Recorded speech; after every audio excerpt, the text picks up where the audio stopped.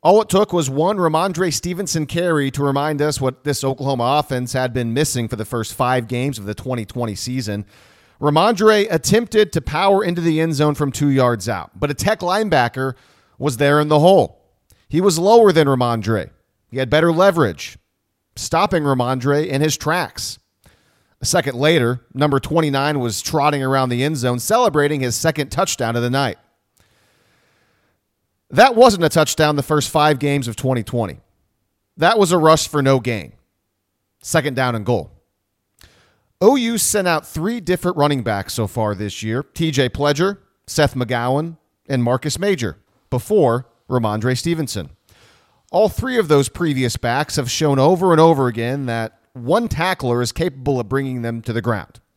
Sure, on rare occasions, like Pledger's tough touchdown run in the first quarter against TCU, we've seen a spark of elusiveness. But too many times we've seen those 3 backs miss holes, get caught from behind, or straight up tackled by one guy in a situation where they were unable to make a miss. That's not happening with Rhamondre Stevenson, as he displayed multiple times Saturday night in his return to action. We've been telling you here on the show since the K-State game that Rhamondre Stevenson is the biggest difference maker for the Sooners out of what used to be the suspended 3. Now, apparently, it's just the suspended 1. Sure, Oklahoma's offensive line didn't start the season as strongly as we or they would have liked. They've admitted that much when it pertains to the Missouri State game and the K-State game. But beginning with Iowa State, Oklahoma's offensive line has gotten mostly positive reviews. Just ask Lincoln Riley. Yet, even with that group improving and playing better and better, OU's running game had failed to reach a measly 4 yards per carry average in the first 5 games. That's downright terrible, especially failing to reach that mark against a really bad TCU run defense, one of the worst in college football, coming into that game a couple of weeks ago. Enter Rhamondre Stevenson, Halloween night in Lubbock. And the Sooners didn't just average 4 yards per carry, they averaged 5.5 yards per carry. In a game where they racked up 213 yards, the highest rushing total of the year for Oklahoma. It's the second time OU's gone over 200 rushing yards in a game, but if you take away overtime from that Texas win, the Sooners failed to reach the 200 mark. And in that game, OU still only averaged 3.8 yards per pop. Yuck. Stevenson had 13 for 89 and 3 scores. The only shame is that he didn't go over 100, but he didn't need to. His addition to Oklahoma's offense unlocks everything. For the first time all season, the Sooners are back to being a true threat running the football, which will in turn make Spencer Rattler even better than he already is. He's been playing elite-level college football up to this point, without much of a running game. I told you last week in the opening take that Oklahoma was setting itself up to run the table if the way the Sooners played against TCU was their baseline level of performance, with the assumption that as the year goes on and more talented players come back, this team will get even better. For the first time in a while, we saw Oklahoma crush a Big 12 team. Yeah, it was Texas Tech. Let's not get totally carried away. But the Sooners at one point scored 42 straight points and put the game away before halftime. That's something we haven't seen against a conference foe since, I guess, Oklahoma put away West Virginia in Norman last October. The Sooners outscored the Mountaineers 24-0 after halftime en route to a 52-14 win. If this Oklahoma team continues to stay engaged, the rest of the regular season and then whatever comes after that is going to be really fun. I'm Lee Benson. This is West of Everest. First and goal from the 6. In motion, McGowan, handoff. It goes to Stevenson. He walks into the end zone. Rhamondre Stevenson. Ram, bam. Welcome back. Touchdown. All right, fittingly, Rhamondre Stevenson welcomes us into the latest edition of West of Everest. Big night for him in his return to action. Sooners beat Tech convincingly 62-28 last Saturday. Some stupid garbage time scores made the game look a little bit closer than it actually was. All right, feel free to leave us a rating and or a review on iTunes. Like us on Facebook. Just go to Facebook, search for West of Everest. You'll find us. Follow Grant on Twitter at GrantBenson25. I am at Lee Benson News 9. I tweeted out some videos from the game the other night, including a third down play call in the first half that I absolutely loved. and I explain why I loved it on Twitter, so you can check that out there if you'd like. Also, I shared some more running plays by Ramondre Stevenson that stood out to me in the game. So if you're interested in that, go to my Twitter page and check that out. I'm also going to guess that you all are interested in getting Grant's take on Saturday's Sooners win. So let's bring him in right now. Grant, what's going on? Nothing much, Lee. Enjoying a very rare 70-degree evening, November evening in the Twin Cities somehow. I'm not sure, which is really nice. Nice. Congratulations. That's great. Yeah, and, I guess, more on the game on Saturday. I was sort of joking with you before we got on here that while I was rewatching the game this afternoon, it occurred to me it felt like that game on Saturday was 3 weeks ago. It feels like so much has happened since then, and just like it was weird going back and watching it because I don't know. It just had the game had a weird vibe to it. It had zero flow whatsoever. Yeah, it does seem like it was a long time ago. Obviously, this is the first time we've done a West of Everest episode in a general election year. So that's why it seems like so long ago, because election has happened and is still ongoing as we record this. And you and I were interested in that stuff to some extent. So I was up pretty late, just kind of following everything. So I think that's why, for me at least, it seems like it was a long time ago. Maybe that's what you're referring to as well. But also, yeah, the game took forever. It was a 4+ hour game, I think. It never seemed to end. No flow, tons of replay reviews unnecessarily. And, luckily the second half kind of went by somewhat quickly, but the first half was horrible. Absolutely horrible. A bunch of really odd I don't know if I want to say the officiating was terrible, because there was only one bad call that I can really think of in my mind. It was OU's first offensive play of the game.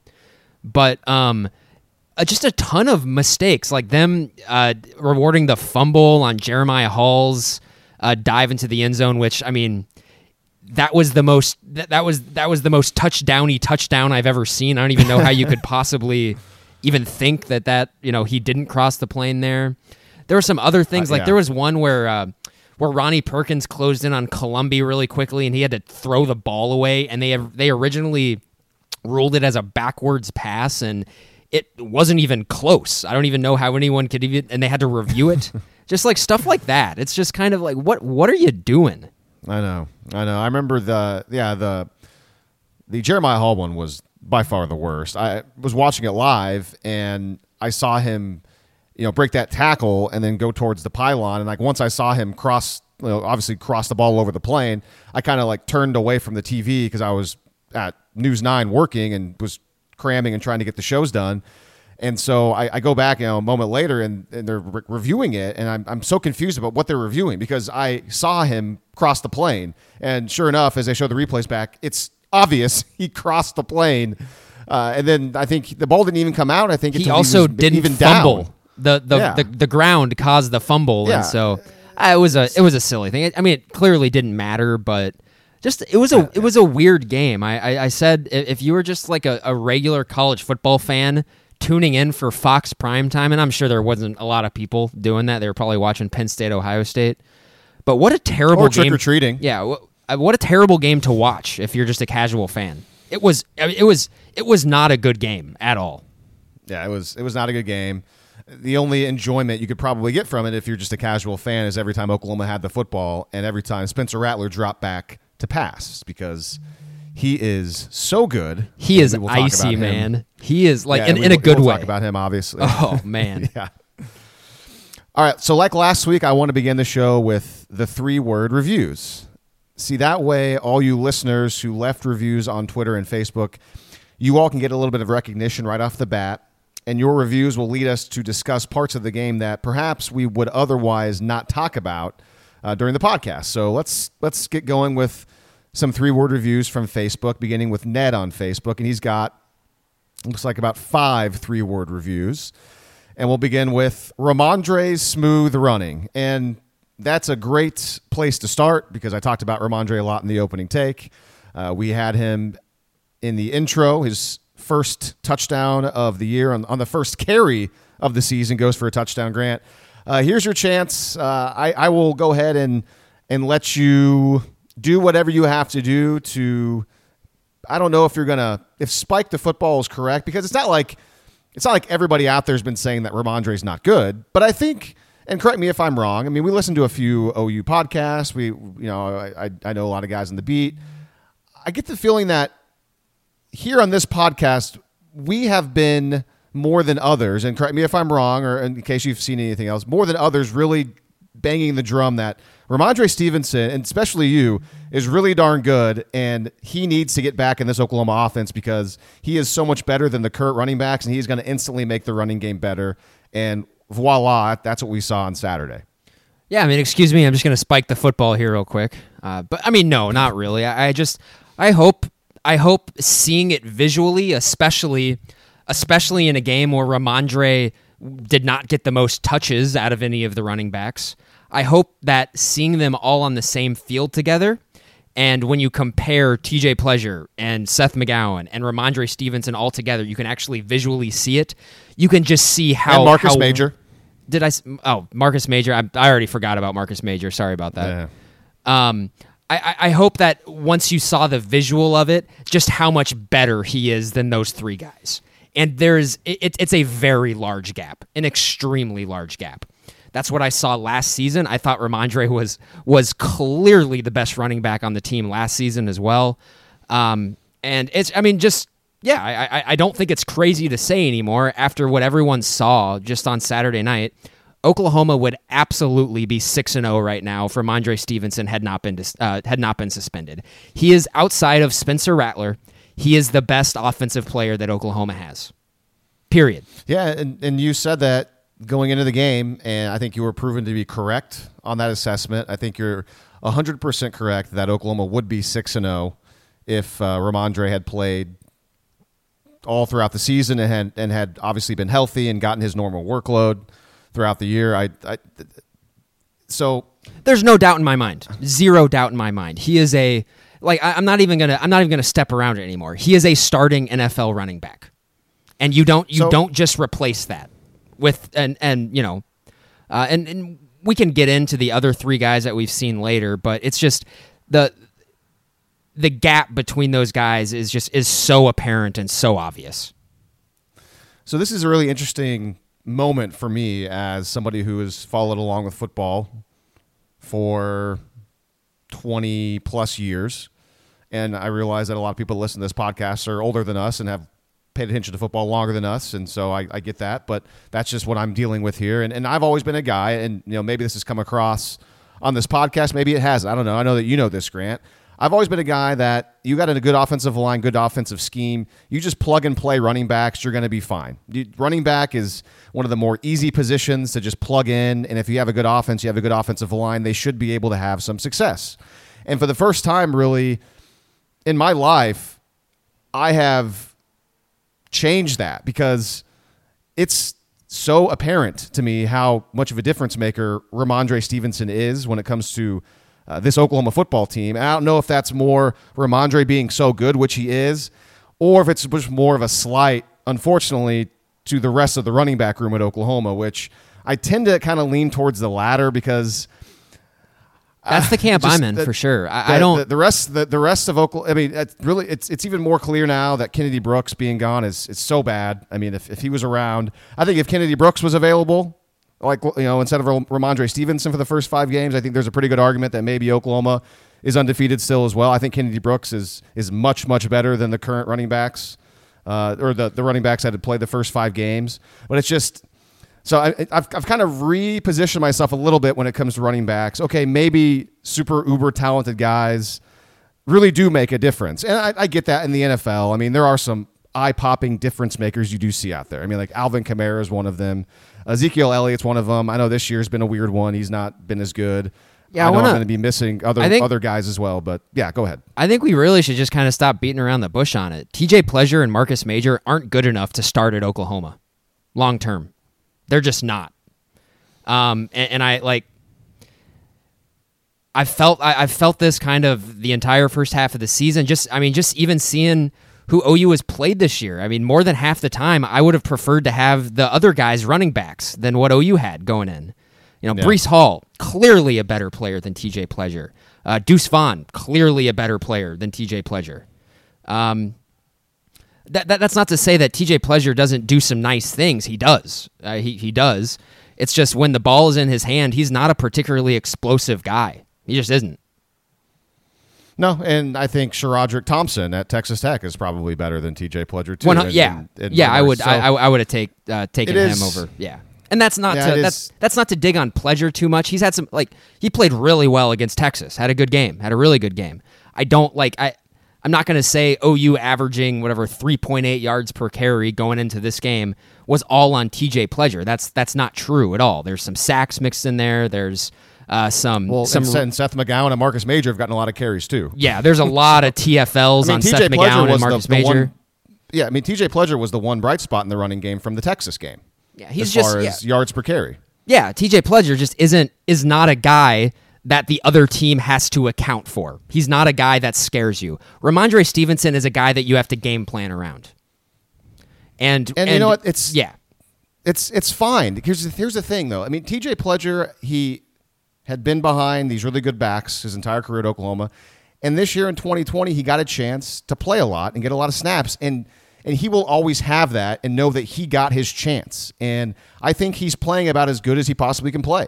I mean, this is probably as good as you can get from TJ Pleasure. And I as a college player that, so many college players, I bet, don't get that full chance to actually go out there and play. I mean, how many guys are depth for their entire careers, and maybe they'll have the one game where a starter is out and they get to play, and maybe they don't do as well as they would like to. Well, TJ Pleasure has had before this game, and even against Texas Tech, because he got a lot of carries against Texas Tech. I mean, he's had 6 games this year to get essentially starting running back carries. So he will always know in his mind that he got his opportunity. And he hasn't been bad by any means. He's been fine. But the standard at Oklahoma and what they had in the cupboard with Stevenson, and then what we wish they would have had with Kennedy Brooks, he's just not at that level. He just isn't. And that's okay. That's okay. It's just it's good to have Ramondre back, and it really ups Oklahoma's offense now. And in case you probably have more to say, but I do want to transition a little bit to something that I mentioned in the opening take. With Ramondre back into the fold now, Grant, and what we saw on Saturday, how much now does that kind of unlock Oklahoma's offense to get it back towards more of what we're used to seeing from the 2017 model, the 2018 model, not necessarily the 2019 model, with a lot of hardcore smash mouth running? It does a lot. I mean, you put we had already been saying the last 3 weeks that the offensive line is starting to come together. The holes are there. They're and of course there's some glitches every now and then, but you add a guy like Ramondre, and I mean, you say it was his second touchdown run. For me, it was his first carry of the game, just that 7-yard touchdown run where you just saw how effortlessly he moves and how easily he just had that little jump cut, and then he just glided into the end zone. I texted you after that, and I'm not sure that any of the other guys on the roster score on that play. And it's Ramondre Stevenson made it look absurdly easy. And that was my first thought as well. But when I rewatched it, I kind of thought, I don't want to shortchange the other guys too much. I think they probably would have scored as well. But okay, yeah, I mean. Sure, definitely not on the second one, obviously. No, and that's why I used it in the in my opening tape, because. But yeah, that multiple times this year, those guys get stopped. Sorry, go ahead. Yeah, no, it's okay. I mean, just the way that it's so the way that he hits holes, the way he makes cuts, the way it seems like he sets up like 2 or 3 blocks ahead of him. He just understands. He just has a better feel for it. And he's a huge dude who's very light on his feet, and he's fast. And that is just not that you don't see that a lot. And I know about a year and a half ago during fall practice, Trey Sermon said something along the lines of how Mondre was the guy who was really sticking out in the running back room, and they're joking around that he looks like Jamal Charles. And I remember at the time saying, well, I love this guy's tape, and that sounds great. And I think this guy's going to be a beast, but let's pump the brakes there. And yes, yeah, Ramondre he's that good. He is that good. There are not many running backs in college football better than this guy. There just aren't. Yeah, I'm tending to side with you on that as well. And as long as we're doing NFL comps, I believe it was Gonzo Strangelove, who is always jumping in and giving us 3-word reviews and commenting on Twitter every once in a while. And he had a comp to Ramondre, and he said that he thought Ramondre reminded him of early to mid 90s Emmitt Smith with the way he runs, kind of low to the ground. I'd have to pull the tweet up again to get all the details, but yeah, I mean, that sounds like somebody who probably watched a lot of Dallas Cowboys football back in the day, and obviously, I mean, Emmitt Smith's a Hall of Famer, one of the best ever, so I remember what Emmitt Smith looks like, or ran like, but I don't have it like committed to memory as like, oh, I know 100%. So I'll take his word for that. Somebody that probably watched a lot more Emmitt Smith than I did. I think that the Jamal Charles comp is apt. They run very similarly. Ramondre's bigger, but they have a very similar running style. They move a lot alike. I thought they both glide. The way that they jump cut, it looks a lot alike.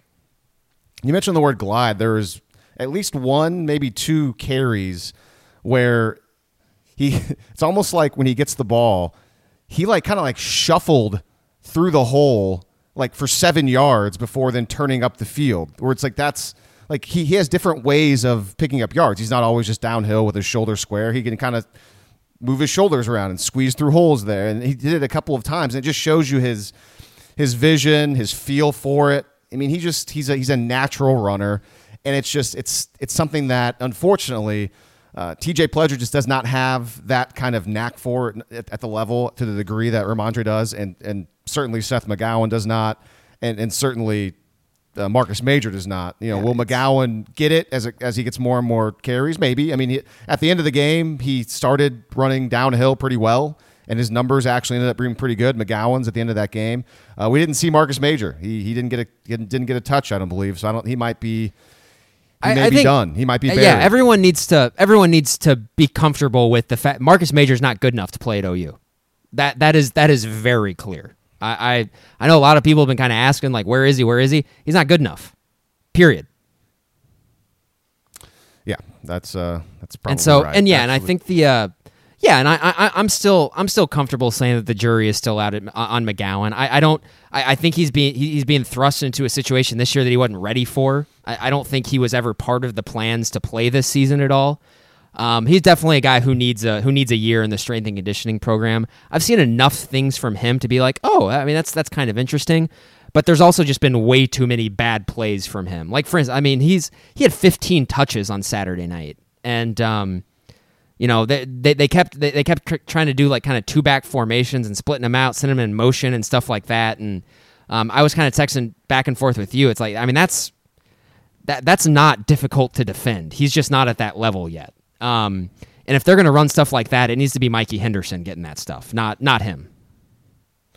So that's an interesting conversation. Let's save that for a little bit later, the Mikey Henderson conversation, because he had 4 touches and he was kind of like, oh, this guy could be pretty good. Mikey Henderson, right currently with what they have, is the second most talented runner that they have on the roster right now. Well, they clearly like him more with the ball in his hands, I think, which is kind of crazy to say considering this guy had a touchdown, he looked good, than maybe even Jeremiah Hall. Definitely. He looks Hall like he just moves touchdown. He broke that tackle. That was a very nice play by Hall in the touchdown. But don't get me wrong. How many times have they ran that little speed out to Henderson this year? Yeah, they run it a lot. They've run it a lot. He's just and Henderson is a guy right now that is just physically ready to play major Division I college football. I don't think McGowan really is yet. He has some of the physical abilities that he's shown off that I really do like. But right now, like, Mikey Henderson's like 240, and he's a bowling ball. And so, like, I mean, I don't know. This is complaining a lot for a game that they won 62-28. But of course, what is this podcast for? But not to complain. I think that covers the running game for the most part. Let's move on to Ned's second 3-word review, and this is a perfect transition to another guy who made his debut. And simple for Ned, he says Perkins a beast. And all right, Grant, so I didn't talk about Ronnie Perkins at all in my opening take. We haven't talked about Perkins at all since this podcast has started. Perkins entered the game, I think, something like 6th or 7th play of Tech's first drive. That ended up going for a touchdown, unfortunately. But from then on out, Oklahoma's defense played a lot better. Perkins played sparingly. He didn't play as much as you'd think. At some point, I was trying to count up snaps. I got to about midway through the second quarter, Grant, and I mean, Alex Grinch subs guys out in and out so much. It's so difficult to keep track of who plays how many snaps or whatever. So I was like, you know what? I'm not getting paid for this. Sorry, guys. This is going to take me 7 hours to do this rewatch if I keep trying to count how many snaps each guy has. But he wasn't out there as much as you thought he would be. I mean, they were kind of feeling probably getting him in, kind of very similar to Ramondre. Like Ramondre wasn't out there until later in the first quarter and whatnot. But anyways, from what we saw from Ronnie Perkins, he looked so ready to play. He looked fast. He was chasing down ball carriers. His first play, he chased down a guy. Granted, it was a long play, but he was the one who pushed him out of bounds. Later in the game, he ran down and made a tackle 12 yards downfield, I remember. Not to mention he had, I think, 2.5 tackles for loss. I think he should have had a sack, but Columbia got rid of it at one point. He was great, and it's going to be fun moving forward to watch whenever he is on the field along with Perion Winfrey, Isaiah Thomas, and then it would be like Marcus Stripling, and then Nick Benito would be kind of the fourth guy subbing in and out. So it's just Alex Grinch has a lot to work with right now, Grant, up front. Am I one of the very first things that I noticed about Ronnie Perkins, and I mean, just add him to the pile of guys who look like they took a step physically. He looked different physically. He just did. And that kind of reminds me of guys like Nick Benito, who looks totally different physically this year, and also David Igwebu as well. And so, I mean, clearly he's been getting after it. So, yeah, I don't have a ton of thoughts on Perkins. I thought he looked really good. I thought he looked, I thought he looked better than he really ever has during his career. And of course, that was in pretty limited action. But yeah, I mean, it's hard not to be excited about. Geez, I mean, that third down package and I don't know how often these guys were on the field at the same time, only a handful of times, but yeah, when it's Perkins, Winfrey, Thomas, and Benito rushing the passer on third down, that's not fair. The offensive lines in the Big 12 remaining that OU has to deal with, they can't deal with that. They will not be able to deal with that. That's like, that right there, that's a front four and a pass rush that you probably feel pretty comfortable with in a playoff situation, like really comfortable with going up against the big guys. That's how quickly this thing has kind of gone from 0 to 100. And it's most of my confidence for OU going forth in this season is because of that defensive line. There's just teams in the Big 12 just can't block them. They're going to have to do so many different things. They're going to have to play left-handed to get around those guys. Every once in a while, they'll over-pursue and they'll open up big, potential running plays, which happened against Tech. But it was the first drive of the game, and then kind of later in the game after Oklahoma had got such a giant lead, so it didn't really matter that much. But yeah, ultimately the running defense has been great this season. I did make a note in my rewatch that the very first play of the year when Ronnie Perkins and Perion Winfrey were on the field at the same time, Perion split 2 blockers and got a TFL. So not sure if that was all just Perion or if that had a little bit to do with Ronnie Perkins, the fact that he was on the field too. I don't know. But just hopefully that's a sign of things to come with those guys on the field together. I'm trying to look at my note. I mean, it's just crazy to think about it. Nick Benito has been very effective this season on the edge. I think Keegan Raynaud, I think he tweeted out on Saturday or Sunday that Nick Benito leads the country in pressure percentage. He has the most quarterback pressures per pass rush in the country. That doesn't surprise me.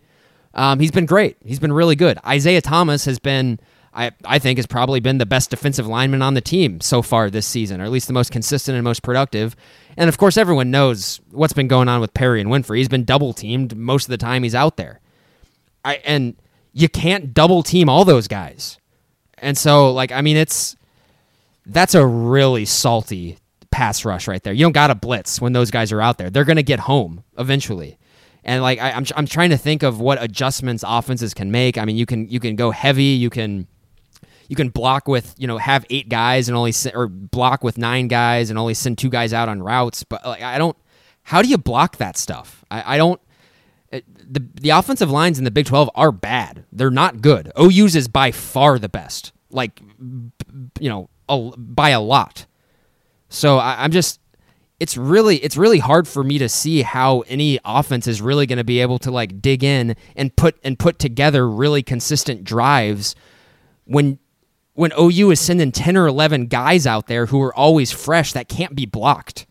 I mean, this is fun. This is where things are starting to are being put together, and just kind of like the far reaches of my mind, and where I was excited, thinking to yourself, okay, if OU can put together some really nice recruiting classes, especially on the defensive line, what would that look like?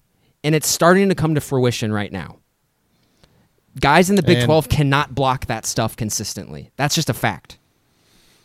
And that's the first step in dominating the Big 12. But then once Oklahoma gets to the point when they get another opportunity to win a national championship, hopefully that's next season, then the question is, can they do it against the big boys? And that's way down the line. No need to get into it right now. No, yeah, don't need to worry about that now.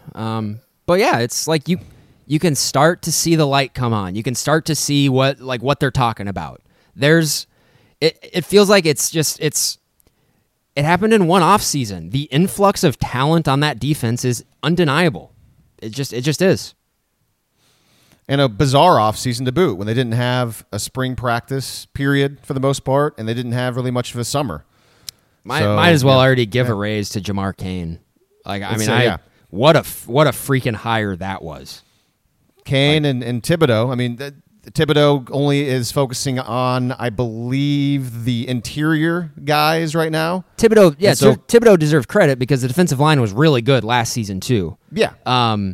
And I was a little hyperbolic at times last year, calling last year's D-line one of the best in the country. And I think it was one of the best in the country. I mean, one of the best 10 or 15 in the country. This year, it's better this year. I'm 100% sure about that. It's all about the depth, man. The depth. I mean, it's crazy. I guess, yeah. I did not. I never in my wildest dreams did I think that Perry and Winfrey would be better than Neville Gallimore, and he is. He is. Before I get to the next 3-word review, this is kind of like talking about the defensive line, and I think that can transition a little bit into the front seven in general. Just wanted to acknowledge that Oklahoma's defense played really well, and there was a moment when they got a 4th down stop, 4th and 1 near midfield, got off the field. So, I mean, that's essentially a turnover, and it's just something that we don't see. We have not seen this team do a whole lot lately. I mean, think back to 2018 whenever we joked about how every time teams got into 4th or 3rd and short, it was an automatic first down. And granted, against Texas with Sam Ehlinger, there was some automatic conversions on 4th and short and 3rd and short, but it's just worth pointing out that Oklahoma's defense on 4th and 1 against Texas Tech on the road got a stop on 4th down. And everybody was involved. I mean, Perkins was involved getting to the running back to slow him up a little bit. Perrion Winfrey and Isaiah Thomas clogged up the A and B gaps to prevent the running back from going inside, so we had to cut it outside a little bit, which bought the rest of the defense a little bit of time. The one downside, if you're going to pick apart anything, is Trey Norwood. He came up very nicely from his strong safety spot. By the way, Trey Norwood starting for Delarian Turner-Yell, who was out because of COVID protocols. Norwood read it well, but he's only able to get a little bit of a piece of the guy. It would have been nice to see Norwood just clean up the tackle right there on that play, but he got a piece of him, and then it was Thomas who gets a bit of a foot, and then finally the linebackers, Asamoah and Ogbuebu, clean it up for no gain, and Oklahoma gets off the field. So I just wanted to acknowledge that happened and bring that up in case you had anything to say about that particular stop, Grant. No, I mean, it's a good play. Defensive line blew it up, like you said, and the running back had to cut it outside, and Asamoah scraped and was there to meet him, and then Ogbuebu came to clean up as well. It was just a good play. Everyone doing their job, and it was yes, yeah, and you're starting to see that way more consistently on the front seven. I thought I was a little disappointed by the chunk plays that Texas Tech got in the run game at times, but when you do go back and watch it, a lot of that had to do with tempo, and also Texas Tech just kind of running, or OU running their stunts and their stemming kind of just in the wrong direction from where Texas Tech was running the ball. So you take the good with the bad. I'm certainly not upset that they gave up some of those chunk running plays and they still won by 34. Pretty happy about that. Sure. And assist to Ned, because his next 3-word review is a great extension of this conversation about the defense. He says, some meaningful turnovers. And so Oklahoma forces 3 turnovers. They had 3 against Texas. I mean, that's great. That's two games this season where they forced 3 turnovers. I don't know if that happened at all last year. I don't think they had 2 games where they got at least 3 turnovers. I mean, maybe I'm in... I think the only game where they had 3 last year was at UCLA. I know that during Lincoln Riley's tenure, he very rarely has ever... I think he's only had a team that's forced 3 or more turnovers like 10 or 11 times. And this is, Riley's 4th year? So... anyways, so the turnovers came. Obviously, a couple of them, it seemed like, actually all of them were almost gift-wrapped. I mean, the fumble was kind of lucky. The first one was a guy dropped it, Trey Norwood in the right spot. The second one looked to be that way as well, although on the rewatch, I do think Oklahoma does deserve a little bit more credit for forcing that second interception, because Ronnie Perkins, it was either Perkins or Benito, was right in Colombi's face, and he may have thrown the ball a little bit quicker than he would have liked, and he threw it really hard. I mean, it came out really fast, and the receiver had barely even turned around by the time the ball got there. The guy had no chance to catch that, so I think Oklahoma deserves a little bit more credit for that takeaway. But you know what? They forced him. They got him. They took advantage of him, and I believe Oklahoma scored every single time they got a takeaway. I think they turned it into points every single time. I know at least the first 2 times they did. I can't remember about the fumble, though. But, I mean, there you go. There's margin. There's separation right there. Love it.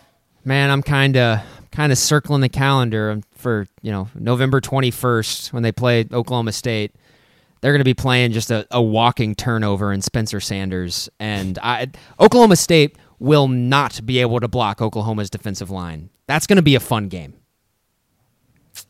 Already looking ahead, 3 weeks? Yeah, 2 weeks? Texas's defensive line consistently got the best of Oklahoma State that entire game, and that was the difference in the game for the most part. It's going to be much tougher sledding against what OU is going to throw at them, and it's like I said, it's just there. If the defensive line plays at that level and they continue to get better, there really is no one in this conference that can touch them at all. Yeah, I'd agree with that. Let's keep moving along with Ned's 3-word reviews. This one's kind of interesting. Worrisome drop balls. A lot of drops in that game. There was 2 from Marvin Mims, and maybe there wasn't a lot, but there was some very noticeable drops in big-time moments. Mims had 2. He had the one on the great ball by Rattler that would have been a touchdown, but he dropped it. That was weird. He dropped one later in the game, too. And then Theo Weiss dropped a touchdown pass on a great throw by Rattler, where Rattler threw him open. It's a small thing, but you'd like your really talented skill position players that have an awesome quarterback putting the ball on the money on a clear night. You want those guys catching those passes. So hopefully that's not a sign of things to come, and it was just some randomness in a game that they didn't need them to catch those balls to win. But against better competition and bigger moments, you hope that it doesn't come back. I think there's some randomness there, just because we've seen them make a lot of really nice catches. I mean, I'm not that concerned about Marvin Mims at all. I mean, he's been OU's best receiver up to this point this season. He's fine. Weiss, that one's disappointing, but I mean, can we just talk about Rattler real quick and I know a lot of people have kind of talked about this, but he was so good on Saturday night. By far his best game so far this season. I went back and I was making mental notes, Lee, and if you take away drops and penalties and stuff like that, and one or maybe a couple of throwaways, the only incompletion that he threw was the one to Drake Stoops in the corner of the end zone that Drake just could not really drag his feet because Drake's 5'8". Which he caught it. He just couldn't keep his feet in bounds. And that was an NFL throw. That was an NFL throw. Spencer Rattler was dropping freaking dimes on Saturday night. It was, and he made it look easy too. Oh man, yeah. The ones to really point out are the first big one was when he dropped it in the bucket to Mims on the deep over with another quarters beater. And I remember on that play, this was early on whenever Oklahoma was up, I think 14-7, and I remember thinking on that play, because he had Stevenson. Stevenson was in the game, and he had him in the flat, and I was thinking, throw the ball to Ramondre. Let him catch the ball and run with it. We want to see him run with the ball in his hands in open space. And then once I saw him, unleash it to Mims, who was wide open, I thought, okay, yeah, he made the right call there. That was the right play. Just easy in between the cushion there. That one, and then one rolling to his right when he dropped into Theo Weiss on the sideline, on the far sideline in the second quarter, I think, was a gorgeous ball. And I think that Dean mentioned that when he was talking to Lincoln Riley on the coaches show, that Riley mentioned that the wind was a little weird at times against Tech, and that the wind made that throw even more impressive, because I guess it sounded like maybe he was going against the wind or had to throw it into the wind, something like that. So that was a beautiful throw. The touchdown pass to Austin Stogner was gorgeous. Just perfect example of throwing Stogner open. I love that, man. Whenever you have a receiver out there, and as a quarterback, you know that, if I just put the ball on this side of him, he'll adjust to it, and there's no way the defense can make this play. And he put it in the perfect spot, and Stogner made the play. And then he did the exact same thing, but a shorter throw to Theo Weiss when Theo dropped it. And just simple. It looks simple, but apparently it's more difficult than it really is, because you don't see that many college quarterbacks make those plays and put the ball exactly where they want to, like Spencer does. It's fun to watch. And Rattler's that guy, man. He is every bit as good as everyone said that he was. He has completely lived up to the hype. Like he is so far and away the best quarterback in the Big 12. It's not even remotely close. Oh my gosh, yeah. Yeah, he's next to he's one of the next to Trevor Lawrence. He's one of the Justin 5 best Fields. quarterbacks in the country. Yeah, There's no doubt about it. Yeah, I mean he's extremely good. And outside of the pocket, when he is outside of the pocket, rolling to his right, other teams should be absolutely terrified, because he's going to find the open guy. I'm trying to compare him to this is going to be super hyperbolic. I'm not making this exact comparison now, but it's almost like with Aaron Rodgers in the NFL. When he escapes the pocket and he's extending the play with his legs, the opposing defense and the opposing fan base just holds their breath because they're terrified. And it's going to be like that with Spencer Rattler. He's unbelievable outside the pocket and throwing on the run. It's really impressive. And just small things where the play, I think it was in the first quarter, and it was totally his fault on the snap. He just dropped the snap. Like it wasn't that bad of a snap. He just didn't bring it in. But, he didn't panic. He just kind of picked the ball up, dusted it off, rolled out to his right, kind of pointed one way for Stogner, and then just unleashed the ball to Stogner for like a 35-yard gain or whatever it was. Like, it's just... I mean, it was he threw that ball like 50 yards in the air, and I don't know if you recall, but like on the TV, the ball never left the screen. You could see the ball in flight the entire time. It was a freaking hose to Stogner. And he threw it, he threw it across the field. It was hash mark to hash mark. I mean, it was... it's... I'm really sorry for the rest of the Big 12. It's like you had like a 3-game window this season, and that was it. That was it. Well, Kansas State and Iowa State took advantage of it to some extent. And maybe I'm overstating this because maybe I'm in my own kind of moment, and I want to kind of pump us up a little bit. But I'd like to just acknowledge that there hasn't been one time in this 2020 season that you and I have ever been like, I'm not sure about Spencer Rattler. There was people I know that were very like, oh, this guy's just turnover prone. He's a walking turnover at the end of games. And like, man, this guy's going to just keep turning it over, Kansas State, Texas. And it's like, okay, I get that you're taking away some really bad turnovers. Don't get me wrong.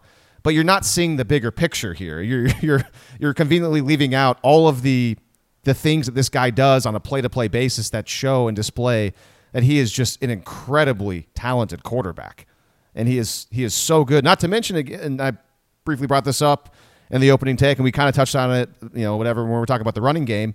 He had been playing early on this season without really much of a running game and with a defense that was kind of figuring it out and giving up embarrassing big plays to Kansas State. So, I mean, yeah, we all knew he was going to go through some growing pains and make mistakes. Imagine if the defense was playing as well as it is now early on in the season, and imagine if Ramondre Stevenson had been around. He probably wouldn't have made a couple of those mistakes, and Oklahoma probably. But at the same time, as I keep kind of ranting a little bit, it probably was for the best that stuff happened, because he probably has grown quite a bit in 6 games. I mean, getting benched at Texas woke him up a little bit. We both, I think, agree that if Oklahoma's undefeated in that game, he probably doesn't get benched. Lincoln Riley just stays with him because he's Spencer Rattler and he's really good. But I think I think we agreed that at 1 and 2, Riley was like, you know what, I got nothing to lose here. I'll try to send a message to this guy, sit him down. We've already lost 2 games. Let him get his mind right, and then I'm always going to bring him back in the second half. And he did, and he played much better. And ever since that Texas game, TCU, I thought he was great against TCU, and yeah, he was great against Texas Tech. It's fun to watch. He's been the best player on the team since game 1. He's really good. He's really freaking good. And I'm not sure about this yet. We'll see kind of later down the line. I still think he may be without his 2 best pass catchers too. And that's kind of a scary thought. So we're thinking that Hazelwood will be back at some point. We don't know when. Jaden Hazelwood. I think he's going to be back within the next 2 Bridges, games. I might as well bring it up right now. Trajan Bridges, what's the deal with him? Lincoln Riley's latest update. Let me get to it here. Riley said that his process is not quite as clear-cut or as easy as maybe it could or should be. He's still in that process right now, so we'll see how that unfolds. So thanks a lot, Coach Riley. That means absolutely nothing.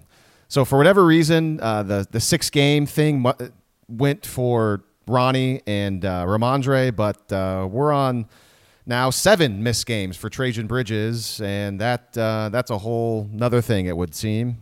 I don't know if we're going to see him this year. Whatever. I don't know. That's just me speculating. I have no information whatsoever.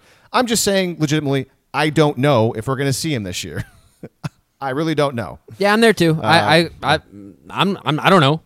It's anyone's guess. So I thought it was all set for Ronnie Perkins to come back for Texas or even Iowa State, and that didn't happen. And then all of a sudden, hey, Ronnie's playing on Saturday night. So who knows whenever that suspension could lift. I don't want to speculate anymore. If you had to put a gun to my head, I would say, yeah, we'll probably see him just because we've seen the other guys now. But I'm not sure when that's going to be. Although I do kind of I sort of expect to see Hazelwood within the next 2 games. That's not any inside knowledge. I just I remember people talking at the beginning of the season that he was doing really well in rehab, and Riley has even said in press conferences that they expect him to maybe be available at some time this year, and I kind of run out of games. So I think, to me it makes sense that for Bedlam, it wouldn't surprise me at all if we see Jaden Hazelwood fully ready to go. I know that this got a lot of play after the game, and figure we bring it up on the podcast. Spencer Rattler talking about the Texas Tech win, and he said, quote, "It's time for us to go out and embarrass somebody. We've been having these games where we're getting up and getting comfortable, and tonight we didn't get comfortable. We kept running it up." Great. Love it. Yes, go embarrass everybody, Spencer. You should always have that mentality. And, he said it publicly. So what? So what? I don't care. He's being honest. He's confident. He's cocky. And he's playing awesome, and the team is playing really well. And you think Spencer thinks that Oklahoma's getting pretty good? And you think he thinks the Big 12 is certainly up for grabs at this point in a way? Yeah. And I got a theory about the Big 12, by the way, we can talk about later, that I ran by you off the air. We can talk about it later, but I just wanted to bring that up. Do you have any thoughts on that quote? No, I mean, I to be honest with you, I don't think he should have said it. Do I care? No.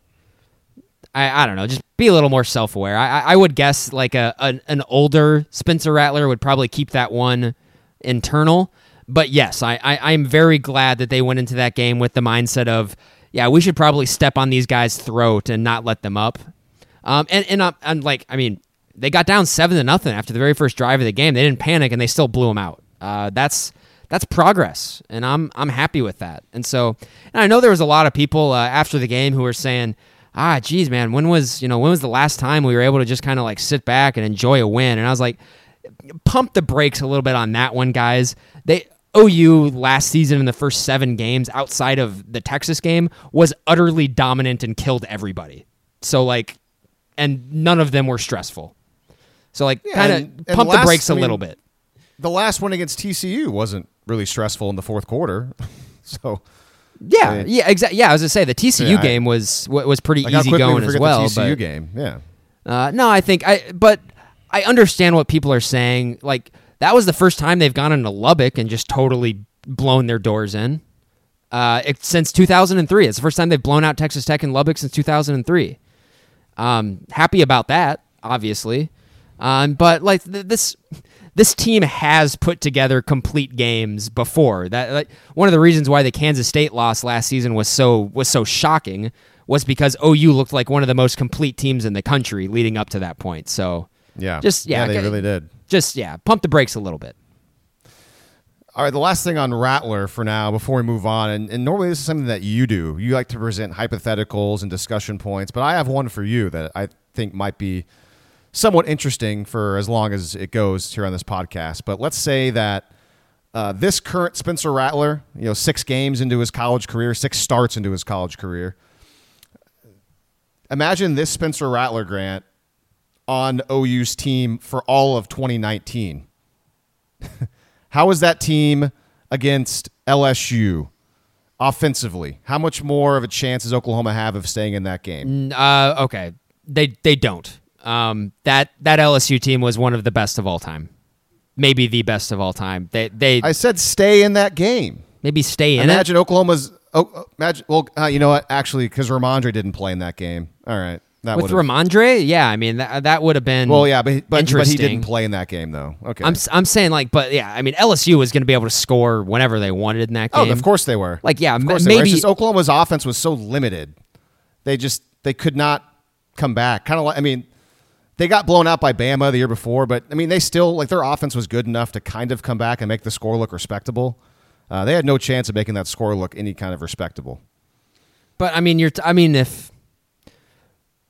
I think if you have, well, maybe Kansas State, the defense was the biggest problem against Kansas State. Honestly, if Spencer Rattler is the quarterback all of last season, they're probably in almost the exact same position. Just the last 4 games of the season probably would have gone a lot more smoothly. They would have they would have blown out Iowa State. They would have blown out TCU. They would have blown out Baylor.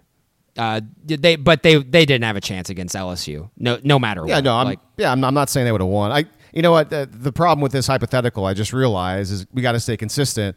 We're talking about how important Ramondre is. I forgot Ramondre didn't play in that game. So in my hypothetical, Ramondre is still out. Sure, Kennedy Brooks is available, but that would have definitely limited the Oklahoma offense. Not to mention Ronnie Perkins still would have been out, but that defense had no chance anyways. Yeah, Ramondre being out of that game probably just destroyed the best game plan that you could have had against LSU in that game. They probably would have run with Ramondre. They probably would have run the old anti-Peyton Manning offense where you run the play clock down every single time. You try to get 3 or 4 yards at a time, extend drives, keep the other team off the field. That's probably what they would have tried to do last year, but they needed a guy like Ramondre Stevenson to do that, and they just weren't able to do it. Yeah. All right. Well, that didn't go. That really didn't go anywhere, which is fine.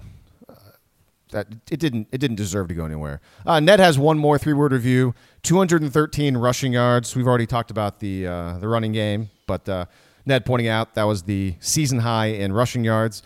Trey on Facebook: brand new season. I like that 3-word review because it does kind of feel like it does kind of feel like things are new. I mean, the team just came off a giant win, their biggest win of the year as far as margin. Don't count the Missouri State game because whatever. And they just got Perkins back. They got Ramondre back. We'll see about Bridges and Hazelwood and whatnot. And it seemed like everyone on that roster right now and the coaching staff, it feels like, yeah, we're pretty good. And potentially Trey also might be referencing the fact that Oklahoma State lost, so that opens up a little bit of the door in the Big 12. So, yeah, I mean, Oklahoma in theory has more to play for as far as championship goes now than it did 2-3 games ago. I'm fired up. I think, yeah, this is, we were talking a little bit before we started, but it's kind of freeing in a way for the national championship or the playoffs to be kind of off the table. It's nice. It refocuses you and lets you kind of focus on other parts of college football that are great. And the last time that we had a season like this was 2016, and that 1-2 start that season really sucked, but the rest of the season was a lot of fun. It's a lot of fun. And I'm hoping they can kind of replicate that. Obviously, there's less games here, but I think it's really important, especially for this fan base. It was good to get the national championship and the playoffs out of the picture just like instantly, like that. For me specifically, I'm really glad that I don't have to pay attention to any of that playoff ranking garbage this year because it sucks and it's stupid and it's bad for the sport. This is the least amount of the rest of the college football landscape I've paid attention to, and I don't know how long. And it's kind of nice. Like, it's nice just to squarely focus on the Big 12. It puts into focus that, college football, what makes it great, or one of the reasons that make it great, are those regional differences and, and being in the different conferences. And it's like, I'm glad, and it's fun to only focus just on the Big 12 this year. Like, I like that, especially knowing what could be coming down the line. It's just, it's a nice little, it's refreshing. It's a nice little change up from where we were. And of course I would like to still be in the national hunt and all of that, but I don't know, there's a part of me that, like, it's kind of exciting that OU right now is, I think OU is definitely one of the 10 best teams in the country right now. It's kind of fun that they're under the radar a little bit. And then kind of towards the end of the season, if they're really hitting their stride, it'll be kind of fun to see people be like, oh crap, Oklahoma, they started 1-2, but they're really good now. Like, oh man, like, watch out for them. Like, it's different in a nice way. Yeah, I agree. And this is a good time for that theory I teased a little bit ago that I talked to you about off the air. And, my thing was Oklahoma falls to 1-2. And like you mentioned, like all the pressure of a national title at that point is gone. And I kind of just thought at that point, and you go back and listen to the podcast, I mean, we were both pretty positive about, like, this team has got a lot of really good players. It's a pretty darn good team. Like, they're closer to 3-0, 4-0 than they are 1-2, 1-3 in our opinion. And the whole challenge, I think, at that point was for Riley just to make sure, okay, let's keep these guys engaged, because as long, and this is my thought on what Riley was probably thinking, as long as these guys stay engaged and actually try for this season, I know that I'm going to get some really good players back, whether it's, I mean, I'm sure at the time he was thinking Ramondre, Ronnie, and Trajan. Who knows about Trajan now, but at least he's gotten two of the guys back now. And he's thinking, all right, I know that my quarterback, Spencer Rattler, I know this guy's awesome. He's young. He's going to make mistakes, but I know he's really good, and he's great. I know that my team, if they stay engaged, is going to keep getting better because that's what it is. We had a weird offseason. If they actually keep trying, we know if they just keep getting more snaps and reps and these young guys get more playing time, they're going to get better. I know I'm going to get these good players back. Riley knew that if the guys, again, to sound like a broken record, they stay engaged, they're going to be really good. And now that we've seen it, we've seen the win against Texas, the win against TCU, you get the players back against Texas Tech, blowout win against Texas Tech, and now Oklahoma's 4-2. The pressure of a national title being gone is going to make this team play so free and easy the rest of the way. And as long as they're engaged, I think they're going to roll and run to the Big 12, given that now Iowa State, Kansas State, and Oklahoma State all have a loss. Oklahoma still has to play OSU. Granted, they've already played Iowa State and Kansas State, so those teams need to lose again, but Kansas State may be reeling. Kansas State might lose again, might lose twice. We'll see. Point being, though, is the pressure of a Big 12 title for Oklahoma isn't really pressure at all. Oklahoma knows it can win the Big 12. Oklahoma's won the Big 12 a million times. But pressure of a national championship, that's real. And they play tight. And we saw some tightness against Kansas State, saw some tightness against Iowa State. Granted, it was still early on in the year. Spencer Rattler was figuring things out. The defense wasn't great. But with that tightness gone, and this kind of goes maybe to how the fan base might be feeling too, at least some of them, and I know you and I are in the same camp. The pressure of a national title race is gone, and just kind of watch this team that's improved quite a bit, and I agree with you, is one of the top 10 teams in the country. Why not? This team is really good. They're kind of flying under the radar, and if things break right, they can definitely win the Big 12 and probably should win the Big 12. I think they're going to win out, barring some sort of crazy egg-laying game that still could happen, because I probably shouldn't all of a sudden think they've turned the corner, because this was a team that for Kansas State, Iowa State, and Texas basically stayed to the same exact script 3 games in a row. They just happened to win the Texas game as opposed to losing it. But they played 2 really good games in a row since then. Let's see if they can make it 3. They should against a bad Kansas team, and then we'll have Bedlam after a bye week. So I'm just like, I just wanted to throw that out there. It's not really a theory. I just think the point is this team is not going to play with any pressure. It's free. It's easy. They want to win. They know they can win, and I think they're going to do it. You ready for my hottest of the hot takes? Oh, yeah. Ramondre Stevenson is going to get drafted ahead of Chuba Hubbard and is going to be a better NFL player than Chuba Hubbard. Whew. 2019 Lee would have thought you were crazy. Actually, I don't even know if that's that hot of a take. I think that's like almost readjust. That's almost a cinch to happen, I think. I was saying Chuba should have came out. I could not believe Chuba Hubbard came back to school, man. He absolutely should have come out. Like them thinking that it was going to be a special season, and it's like I get it. You know, you're college guys and you're thinking, but no, they weren't very good last year. Like they I don't know. I mean, if he really wants to win a national title, and they thought so, and like he and Tylen were down, Tylen Wallace, because Tylen Wallace so would have gone to the NFL. That dude's so good. But they didn't.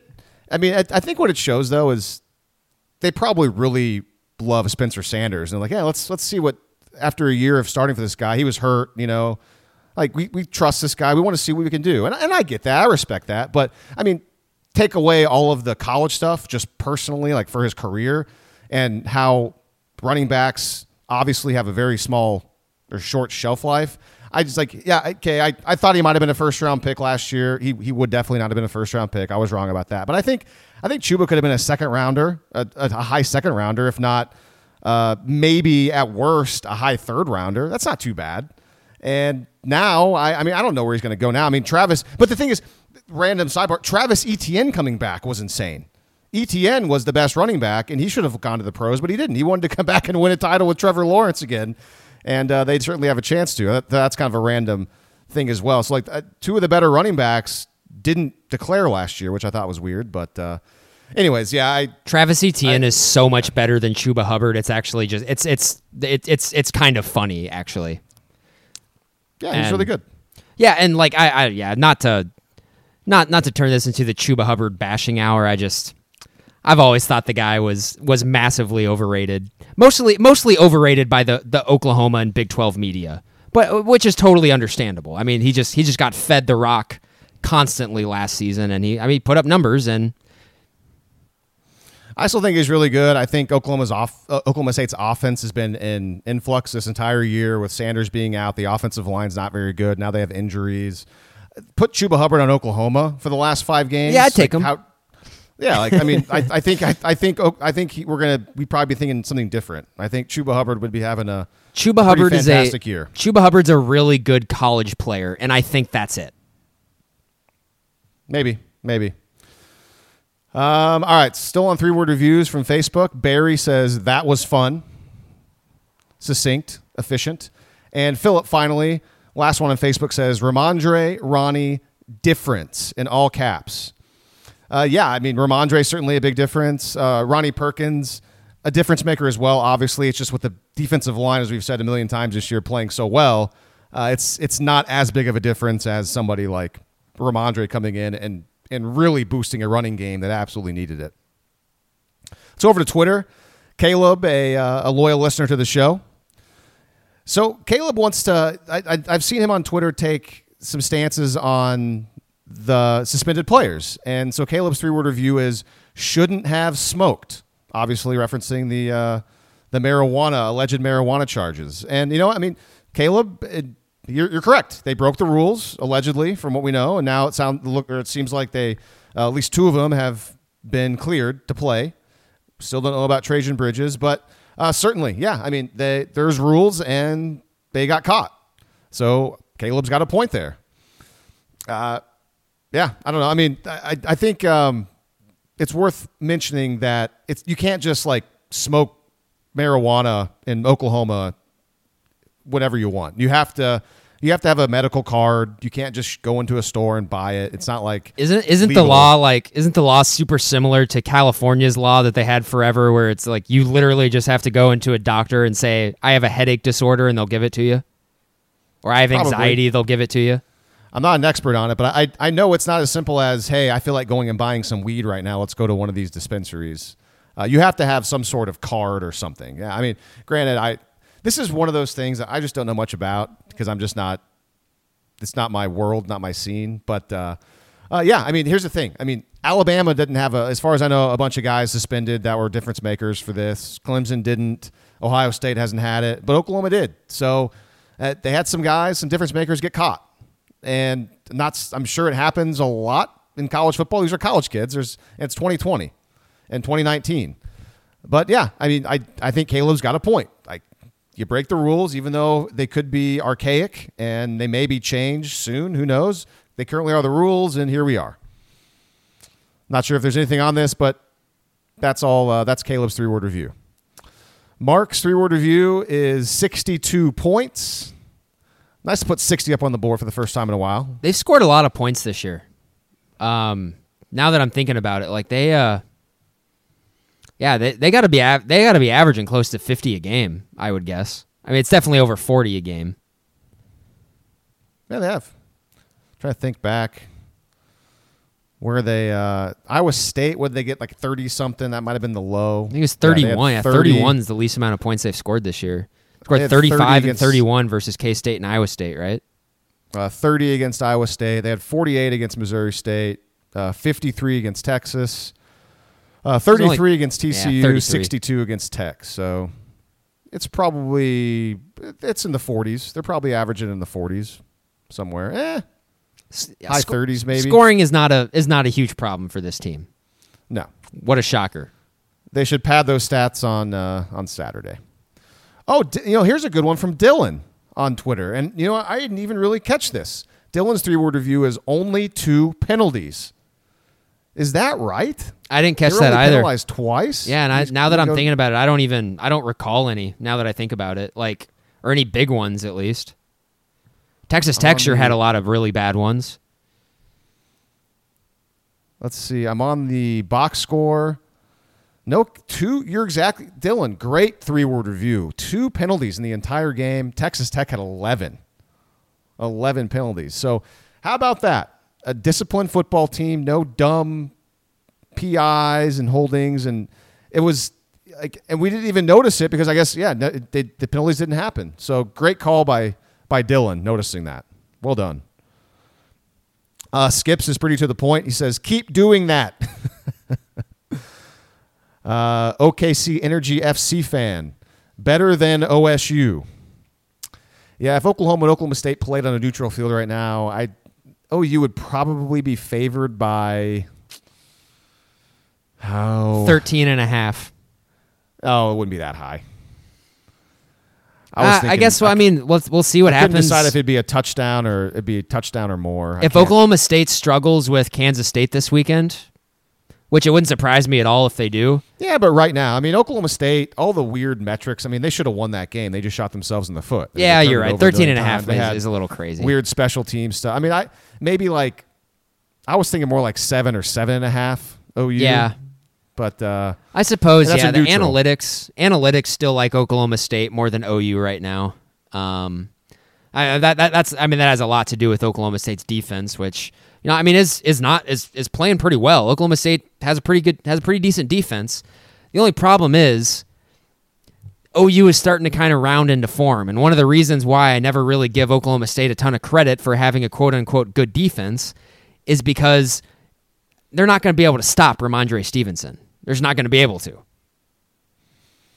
No matter how good they are or how experienced they are. Well, if they load up to stop Ramondre, though, that would potentially open up some throwing lanes for one Spencer Rattler. So that's the hope. Obviously, I mean, Oklahoma State's gonna, they would have much rather face Oklahoma early in the year. Obviously. Sorry, were you gonna say something? No, I got nothing. I don't know. I'm gonna lay off OSU. I'm already thinking to myself, I'm putting way too much stuff on tape right now that I could totally regret in a couple weeks. Yeah, you're still living down Deuce Vaughn. You're gonna be living him down for like 4 years. Ooh, it feels a lot better though. What if Kansas State just totally implodes from now on and Deuce Vaughn does nothing? Can I really go after it? I think you would be essentially just back to even. I don't know if you'd be able to go after it because I think you're in the hole pretty big right now. Here's the thing that I'm not willing to back down on yet, and I think I sort of kind of went back and last week, and I think I started to my walk back of it. But Kansas State's not a good team. They're not very good at all. They have a West Virginia is also not very good, and they just toyed with Kansas State. So I think if Oklahoma State comes in, this week and they don't have a hangover from losing that really disappointing game to Texas, I think they could take Kansas State to the freaking woodshed. I want to say Kansas State has given Oklahoma State trouble in Stillwater. I think 2018, I think K-State went in there and beat them when Oklahoma State had no business losing to them. You're right. So, I mean, you're both teams coming off a loss. Chris Kleiman is going to be a big underdog on the road. Will it matter? I don't know. I mean, that's. I haven't seen a number or a line for that game at all yet. I would bet Oklahoma State's a pretty decent favorite. I would bet Oklahoma State's a touchdown favorite or more over K-State right now. Well, see, that's the weird thing. So I've noticed a lot of the lines this year have really tracked pretty well with the analytical services like Sagarin and SP Plus. They've been kind of right on. SP Plus has Oklahoma State as well over a 2-touchdown favorite over Kansas State. It wouldn't surprise me if that's more like maybe in the 13.5 range for OSU. I mean, Kansas State just lost by 30 to West Virginia. West Virginia's not very good. I'm trying to find a line for it, and I'm struggling. Hold on. That West Virginia game, that line with West Virginia favored by a lot, I almost fell for it. I almost thought that K-State was a great value play, but I'm glad I didn't. Yeah, that was one of those where I looked at it and I was like, yeah, Vegas is trying to tell you something. They desperately want people to look at that and be like, oh, what are you talking about? Kansas State's ranked. I was on West Virginia pretty hard on that one.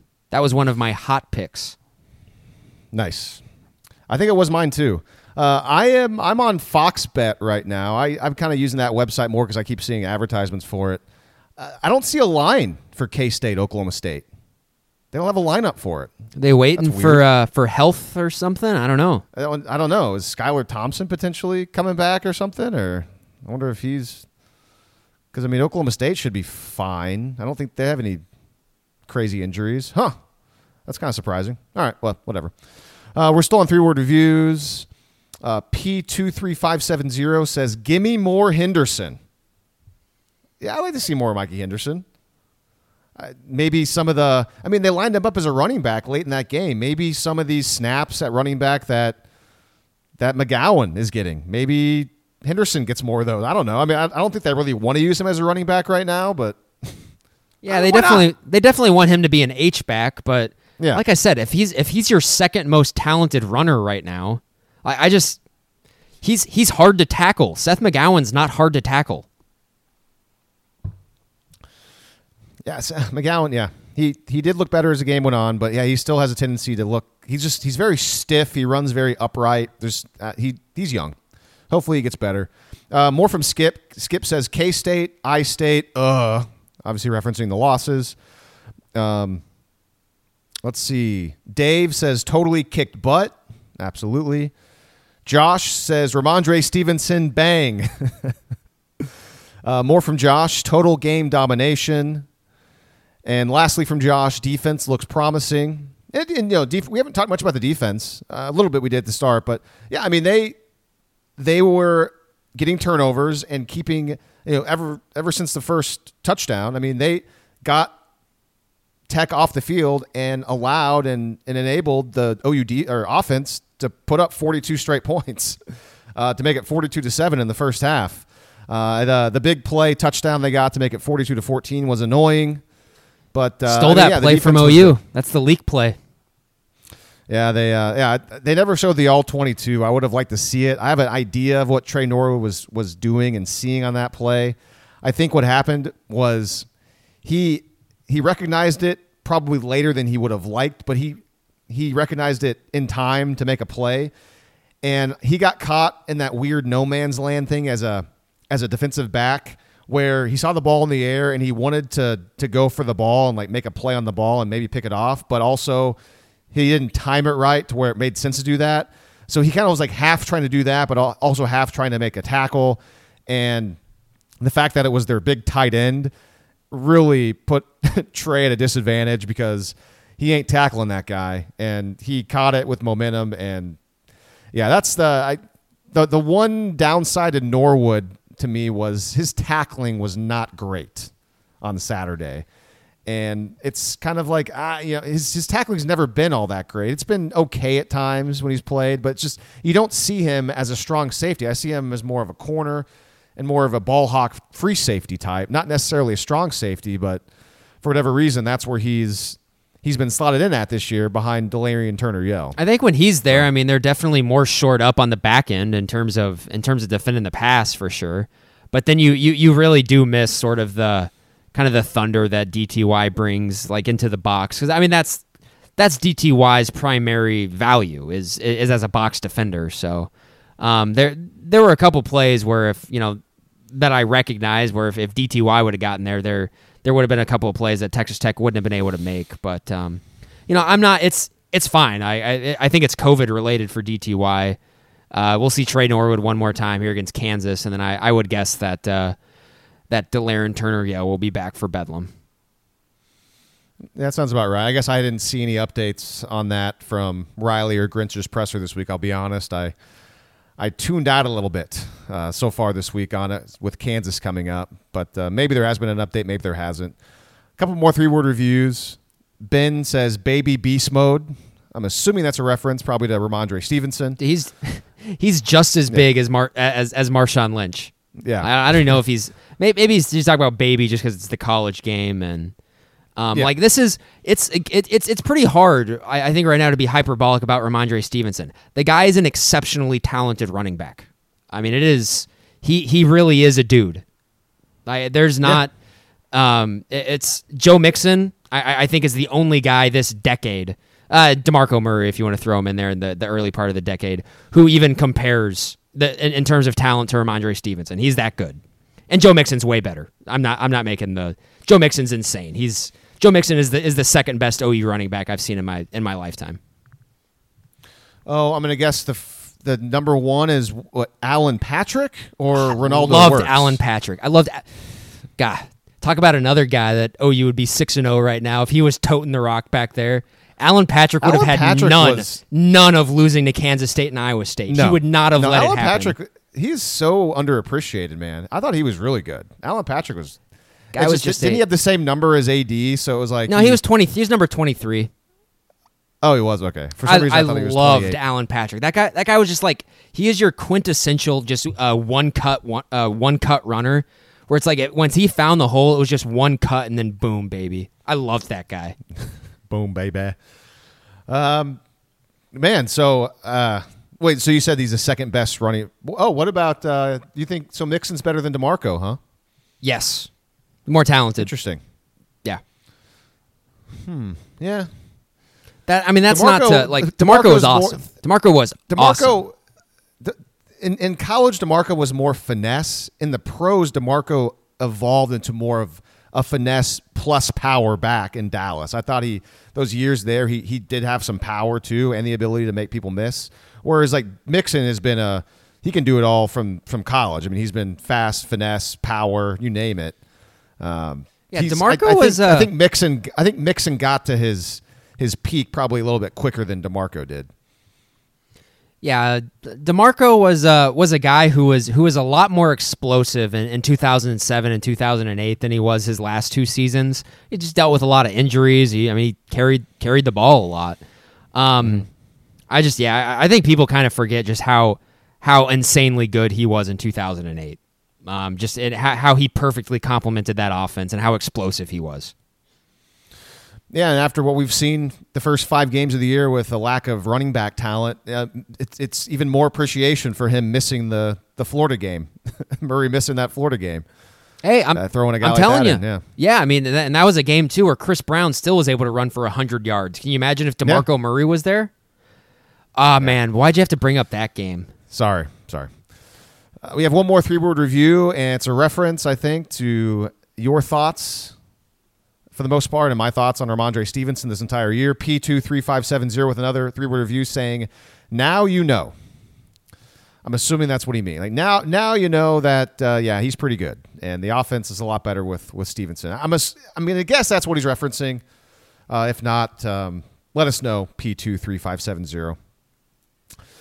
All right, so I have that's all 3-word reviews. Thanks again, everyone, for submitting those. And I like that format. I like how we can go through it, give you guys some recognition, that works. and then we can I like that a lot. Play off it. So that does. I think that flows pretty well. Let's see. I have some topics here just in case we haven't discussed them. It looks like we've hit this one. This one. How about just to mention? We haven't mentioned Woody Washington yet. He did start at cornerback in the game, but really, starting at corner at this point, I've noticed for OU doesn't mean a whole lot because they're doing a bunch of combinations of Woody Washington, Trey Brown, and Jaden Davis. It's those 3 guys. They're running them in and out, different combos. Sometimes it's Davis and Brown. Sometimes it's Davis and Washington. Sometimes it's Brown and Washington. Sometimes it's Brown and Davis. It's kind of like whatever Alex Grinch wants. So they're all playing a lot right now from what I can see. Speaking of Trey Brown, he had a really bad start to this game. Did not look very good at all. Texas Tech watched film. Balls. Yeah. Texas Tech had a really good offensive script going into this game. They understood where OU's weaknesses were in the first games, hitting them with the slants and the tempo. Texas Tech knew exactly how to attack OU, and they still lost by 34. That's a really underrated good part of the game.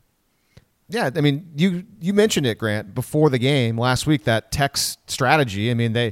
A lot of short passes, neutralized that D-line. That's what Tech has done a lot this season. Fewest sacks allowed in the Big 12 coming in. So Columbia and Bowman, when he was there, they don't get sacked much because they get the ball out fast. And Oklahoma was able to get 2 sacks on Saturday. Could have had more. Columbia got rid of the football a couple of times when he was going down. He threw out of at least 2 that I remember. Yeah. There was one where Brian Meade almost had a pick. Brian Meade actually made a really nice play. He blew up the running back when Columbia was getting sacked, and he was just getting rid of it to the running back. And Meade, I don't know if this was on purpose or not, but I'm going to guess he's a veteran player. He probably knows the rules, but you're allowed to do whatever you want to pass catches if they're behind the line of scrimmage. And Meade just blew up the running back before the ball even got there, which is a legal play. And the tip happened, but he couldn't hang on to the ball. That would have been a nice little boost for Brian Meade's confidence, I bet, if he would have made that play. Yeah, it'd have been sweet if they would have made that play. That would have been kind of like your quintessential havoc play where you can't you can't get home, for the sack, but Columbia, because of the pressure, makes a really ill-advised throwaway, and OU is still able to. That's the thing I kind of wanted to talk about. Maybe this is underrated, because if you just watch the game, you'd be forgiven for thinking that Texas Tech just sort of gave OU those 3 turnovers. How much does the mental aspect of knowing that you have that defensive line breathing down your neck, how much of that it goes into just speeding up the clock of Columbia, and that's why he's got to get rid of it so quickly, and that's why it's tipped into the air. And I'm pretty sure you can pretty much attribute that fumble to them just being terrified of the defensive line. That's what happens. It's a great observation. It's impossible to quantify, but I think you're exactly right. It's there in some form. It definitely exists. There was a wide open streaking receiver that Columbia missed, I think in the second quarter when he beat Jaden Davis. And the reason that Columbia missed him was because the defensive line was about to kill him. And like stuff like and that. That was a clever play. I mean, Texas Tech quick snapped him. They did the thing where they kind of looked over to the sideline to get the play, and they quick snapped it when Oklahoma's defense kind of sat back and relaxed. And Davis, that's all it took for him to get beat by a step. But OU was fortunate on that play. I didn't watch it close enough to see that. So he did get some pressure on that play, or he was under pressure? I didn't see that. Oh, okay. Yeah. Good. So, yeah, I mean, anytime that they watch film. Anytime that they weren't throwing a quick pass, he was under pressure. Every time. Yeah. So, yeah, you're right. They did watch film. They picked on Trey Brown. They picked on Oklahoma giving a lot of cushion, and they took advantage of it early on. Trey Brown, to his credit, at least one time and later in the game, he figured it out. He started making breaks on the ball later in the game, and he got a PBU on a quick little hitch route that Texas Tech was trying to take advantage of the cushion that Brown was giving, and Brown read it and made a PBU. And from there on out, I don't remember him. I don't remember him at all. I don't remember, aside from Jaden Davis, him getting beat that one time, but it didn't lead to anything. I don't remember Davis much. I don't remember Woody Washington much. And to Brendan Radley Howes' credit, I don't remember seeing him at all. Whatever he was doing must have been great, because I don't really recall him making any tackles. I don't really recall him making any mistakes on the back end. Oklahoma's the issues in the secondary, really, there was a couple of things from Trey Norwood that I was kind of like, I don't love that. Pat Fields, I don't recall anything bad from him. So, overall, though, the Oklahoma secondary was really good against Texas Tech. There was an interception that got called back because of a Nick Bonito. Washington. Yeah. And the only thing that really stood out to me on that was how long Woody Washington looked when he was in the air reaching for the ball. Like, his arms are just really long. And I was just like, just kind of an eye-opener to me. Just like, oh, man, like, it's been a while since I've seen a guy kind of look like that in their secondary. Jordan Thomas kind of looked like that, but we don't really talk about him. I'm glad you brought that up, because I had a note that Pat Fields, I thought he had pretty good coverage on that third down play. Pat Fields has had back-to-back pretty nice games. He's played well. Yeah. I thought he did a nice job. He turned his head. He kind of found the ball, and the ball hit off of his head, and then Woody got the pick. So I wanted to give credit, so I'm glad you brought that up. Let's see if there's anything else in my notes. Here's the thing. What? Go ahead, yeah. Maybe it's possible that the teams they played the last couple weeks just don't have the personnel to take advantage of Pat Fields, kind of like in the secondary. Oklahoma State definitely does, but I'm starting to think Oklahoma State's not going to have enough time to throw bombs. They're not going to be able to. That's what the defensive line does for you. We'll see. Oklahoma didn't get to face Sanders last year. Granted, Oklahoma State's offense was very limited without Sanders. I know that he is more apt to turn the ball over, but he is also more apt to create a big play for Oklahoma State's offense. He makes them more dynamic. But he needs to really cut down on some weird mental mistakes and weird turnovers, because it's just Texas's defense, man. Against Oklahoma they force all these turnovers. Against Oklahoma State they force all these turnovers. It's just that defense, no matter what, over the years, whoever is coordinating them, they figure out ways to get takeaways. It's insane. How is this team not winning more games? That was a really good college football game. That was a great college football game. I had a lot of fun. You gotta tip of a cap to Joseph Osai, who was an absolute monster in that game. And I've kind of been in the past saying I don't really see what guys are talking about when they say this guy is really good. I saw it in that game. He was very good. Cool, man. So here's just kind of a funny thing that I took note of as I was watching. If I was watching the game, it was kind of late in the second quarter. It was never Oklahoma was. By the way, Oklahoma, Lincoln Riley was so fired up at the end of the first half when Gabe Burkich made that field goal to go up 48-14. He was and you know what, you've criticized him a lot. I've been a little bit more forgiving with him on his game management and things like that. But you cannot accuse Riley of sitting on a lead in this game, Grant. He wanted to run it up, and you could tell like he used his timeouts on the previous possession to get the football back, even though Oklahoma was up 45-14. And obviously they wanted to punch it in, but he was able to go down. He had Brkic kick that 35-yarder. It was, and then he was, I don't know if you remember it, but like Brkic made that kick and they cut away to Riley, and he was so fired up. Like, yes, we are putting this team away. We are going into halftime with a lead, and we're gonna keep it going after halftime. So hopefully he continues to coach that way the rest of the season, obviously, and he doesn't sit on leads or whatever, and they keep running it up.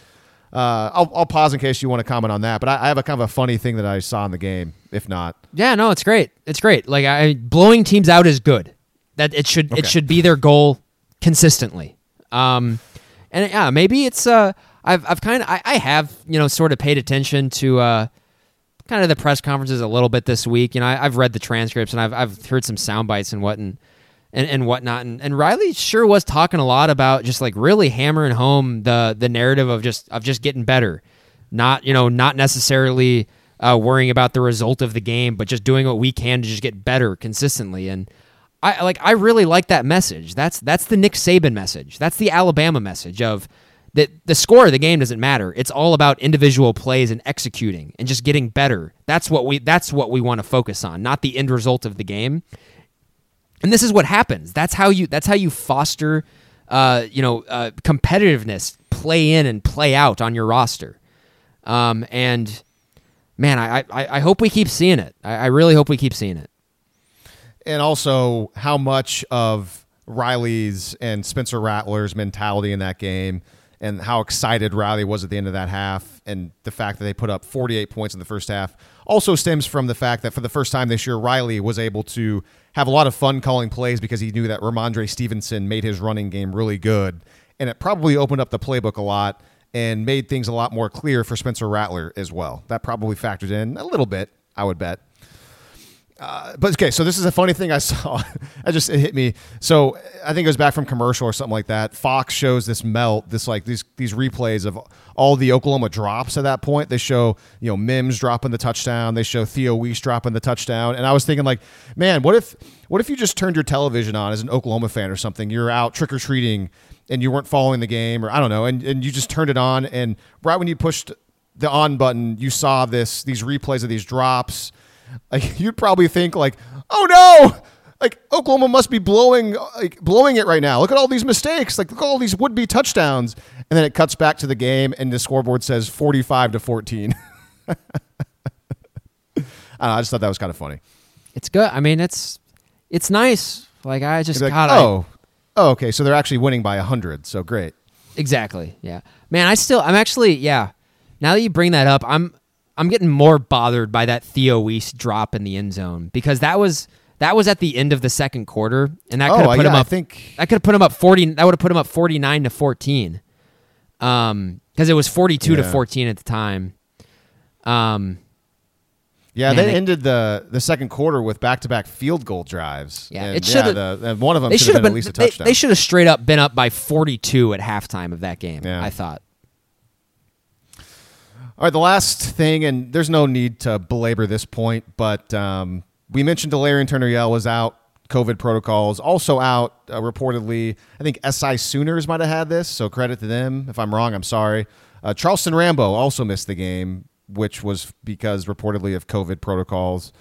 And I know it's piling on, but just wanted to bring it up. Oklahoma, granted, Marvin Mims dropped 2 passes. I mean, Marvin Mims is essentially getting more snaps now with Rambo gone, but not surprisingly, Oklahoma did not seem to miss Charleston Rambo. Ooh, how about that little hitch to Theo that he turned around and just accelerated down the sideline? He got caught, but yeah, him getting caught is not great. It's a little problematic. He did not look slow on that play though.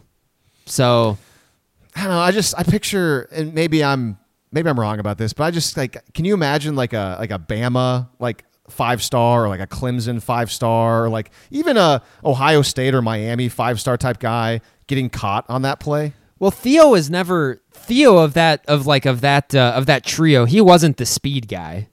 Like he was always kind of the possession, like go up and fight for the ball guy of that. Yeah, group. but when I see 5-star though, I just think you're the entire package. That's just kind of the way I look at it. I agree. I know what you mean, but like he's obviously not Marquise Brown, but he wasn't even like CeeDee Lamb. I mean, like CD didn't necessarily have breakaway speed, but last year, I mean, he definitely looked a lot faster than he had in the previous 2 years. So maybe the next offseason will be it for Theo. Maybe he'll take a huge jump in the speed department, like it seemed like CD might have.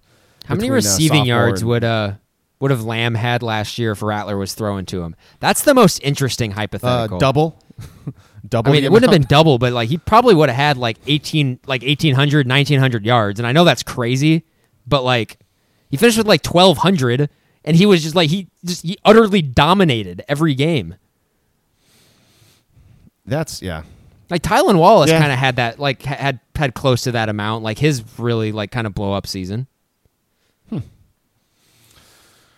All right, that is all I have. Finally, 90 minutes in on that game, Grant. Any other thing you want to bring up from Oklahoma's nice win over Tech?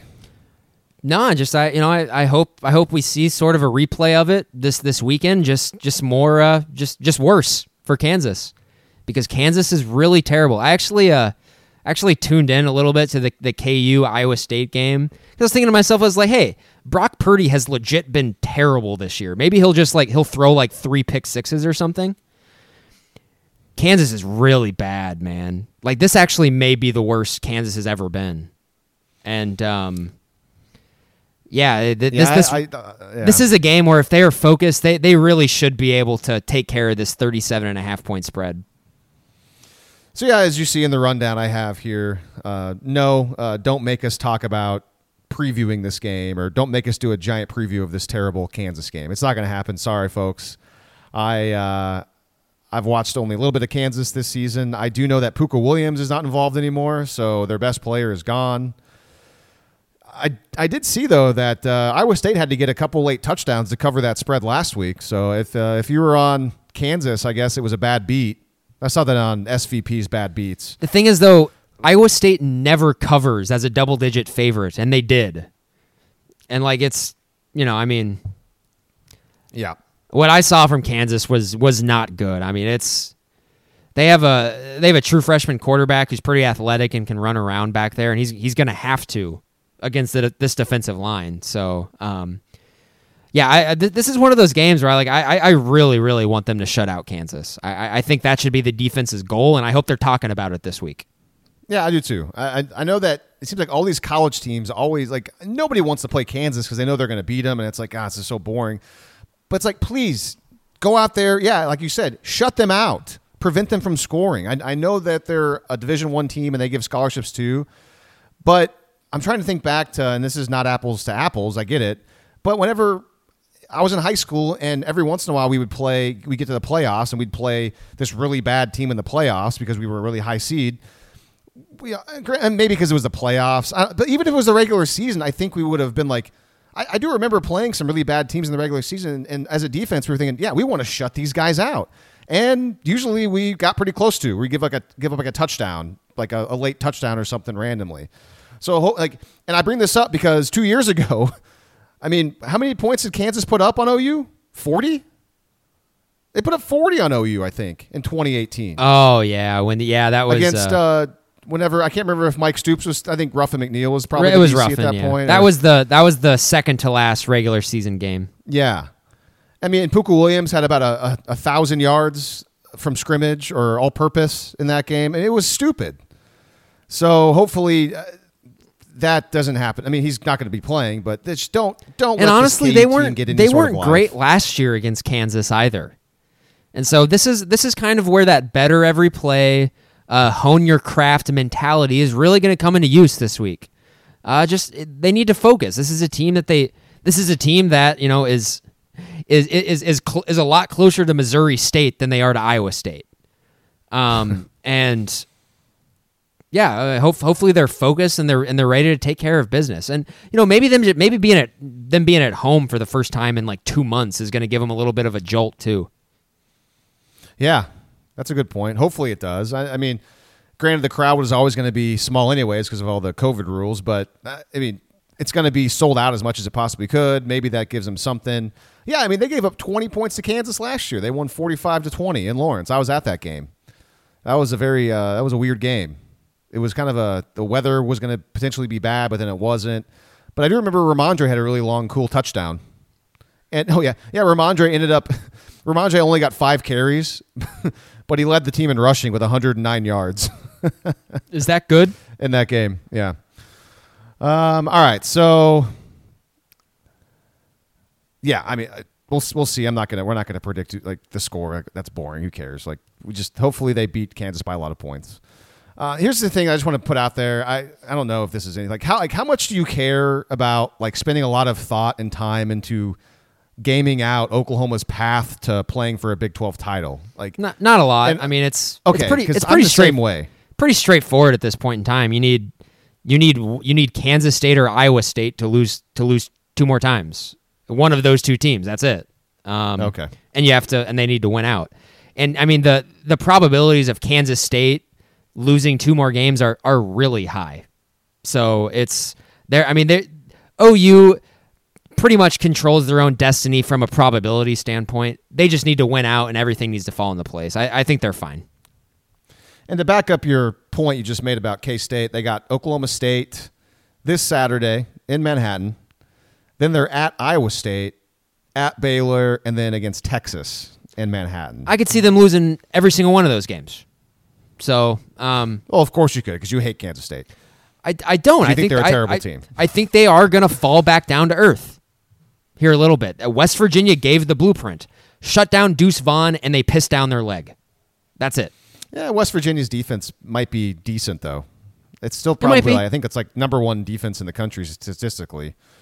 But let's see, who have they played this year? They played Oklahoma State, but without Spencer Sanders. They played Baylor, Kansas.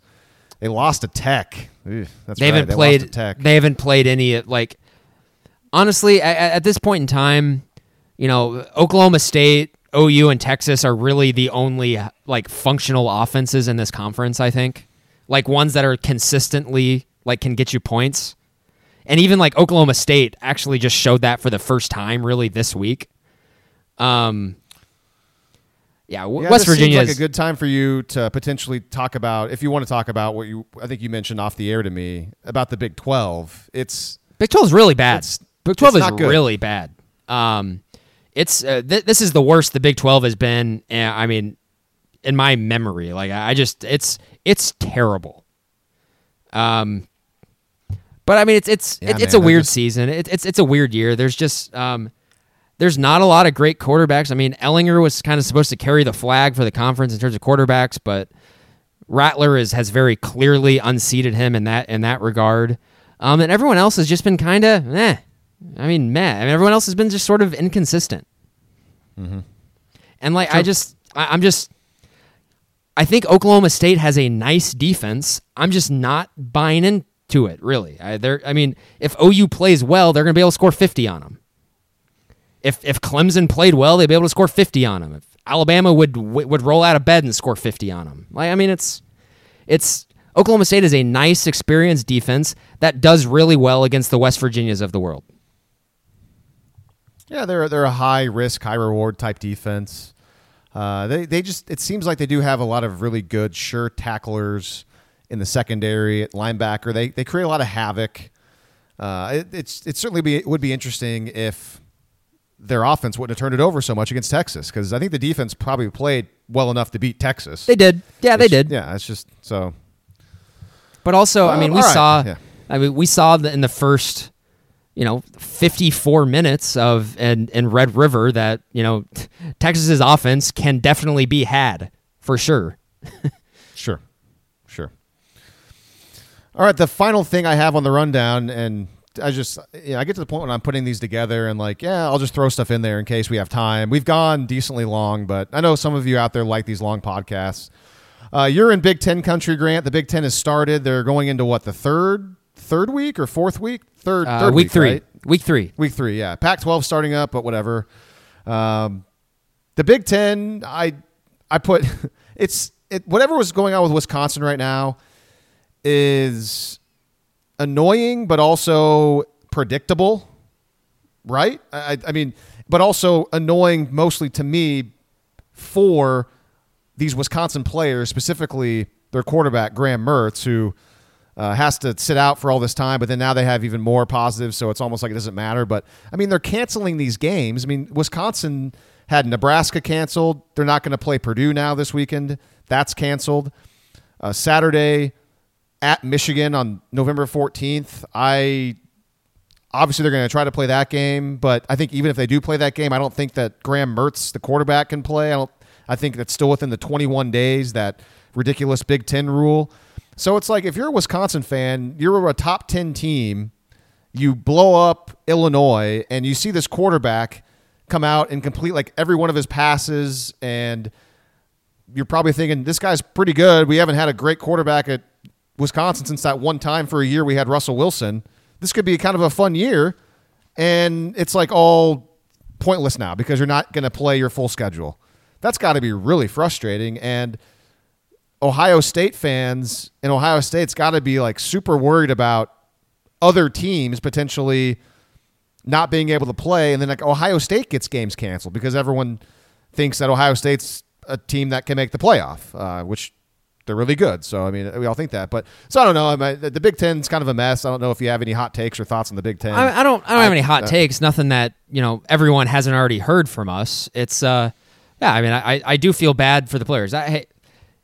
In college football terms, man, I freaking hate Wisconsin. I'm a Minnesota grad, and that's our number one rival. And I hated Wisconsin before I even went to Minnesota. I don't like their fan base. I don't really like the way that they play. But in this instance, I feel terrible for the dudes on their team, because this is still another instance where in September, in August, the path was available, and the adults in the room decided not to do this for the players. And I don't know. I mean, this is the comeuppance. This is it. And it sucks because it's the kids in the program that have to bear the brunt of it. Absolutely. And it's ridiculous that a team like Nebraska, who of no fault of their own had to have its game, every right to be pissed off about last week. Every right to be. They get a random FCS team that wants to play them, that their kids are all fine, ready to go, and the Big Ten says, no, you can't do that. I gotta tell you, man, I don't the weird tribal partisan Big Ten stuff is super weird to me. It doesn't even feel college football related at this point. There's only one thing that creates tribalism like that, and I think everyone knows what it is. Yeah, I agree. The Big Ten really dislikes Wisconsin. I mean, you see, like, the Big Ten dislikes Nebraska. I'm sorry. Yeah, you're right. My bad. I misspoke. Nebraska. You're right. The Big Ten really dislikes Nebraska. You see, I think I saw like Paul Feinbaum, which he's not even like a Big Ten guy, like saying these really stupid things about Nebraska, about how they're whining and stuff. And it's like, no, like Nebraska is one of the main reasons why any of you guys in the Big Ten even gets to play this year.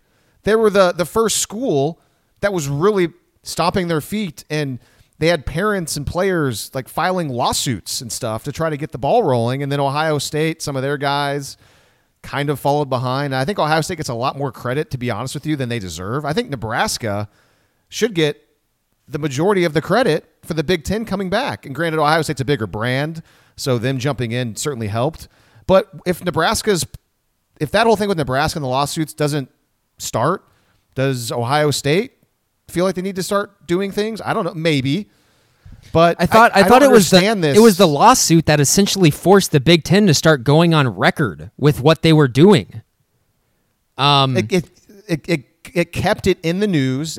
They were able to come out and actually had to like say publicly what their vote was or whatever for canceling, which I think it ended up being, I can't remember the numbers. It was 11-3. I think the people who voted the people who voted to play were Nebraska, Iowa, and Ohio State. Okay. So, yeah, I mean, I don't understand the hate for Nebraska, because I really do believe if it wasn't for Nebraska, the Big Ten may not be playing this year. And that's my own personal opinion. I could be wrong about that. But I get that Nebraska has not done anything in the Big Ten. They haven't really won anything. I get that, but that's not really the point of this whole thing at all. Like Nebraska has wanted to play football this entire time, and I'm assuming all these other teams wanted to play too. There's some stuff like the Nebraska AD coming out and complaining about Nebraska's schedule once they came out. That's super weak tea, very weak tea. Yeah, and they deserve to get criticized for that. But no, I mean when it kind of comes down to it, it seems like a lot of the criticism of Nebraska is they didn't know their place and they didn't keep their mouth shut in August. And like I just please, someone is going to really need to explain to me what your win-loss record in the Big Ten has anything to do with any of that. That's a great point. And so, like, I just like it's very clear what was going on there. Look at Nebraska, Iowa, and Ohio. Look at what happened last night, and then you got your answer. Oh, I mean, I don't understand why Nebraska has to apologize for wanting to play football, and Scott Frost being vocal about wanting to play football. They have nothing to apologize for.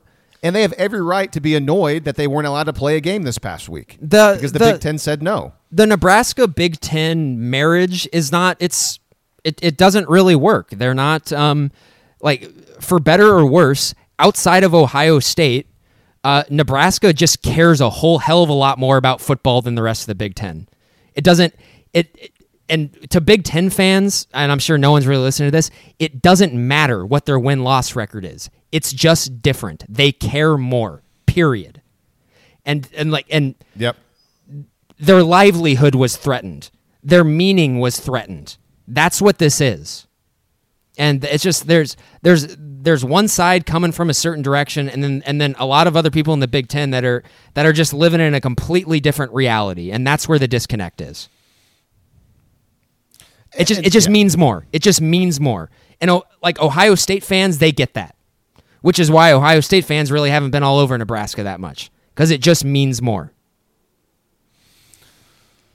So yeah, I just kind of wanted to bring that up because that was very predictable that the Big Ten would have some issues. Games would get canceled. If there's anybody out there that thought that their testing protocols, their daily testing, I believe they're doing, and this 21-day thing was going to somehow prevent college kids from getting COVID-19, then I can't help you. But I guess maybe you didn't think that. Maybe you just thought, oh, well, that's part of the deal. Sorry. I mean, they're going to get games canceled. Big Ten fan base is actually getting upset that they wanted to go out and play an FCS team. That is so bizarre to me. I know. And that just kind of feeds my theory that it's like I said, tribalism like that only happens in one arena.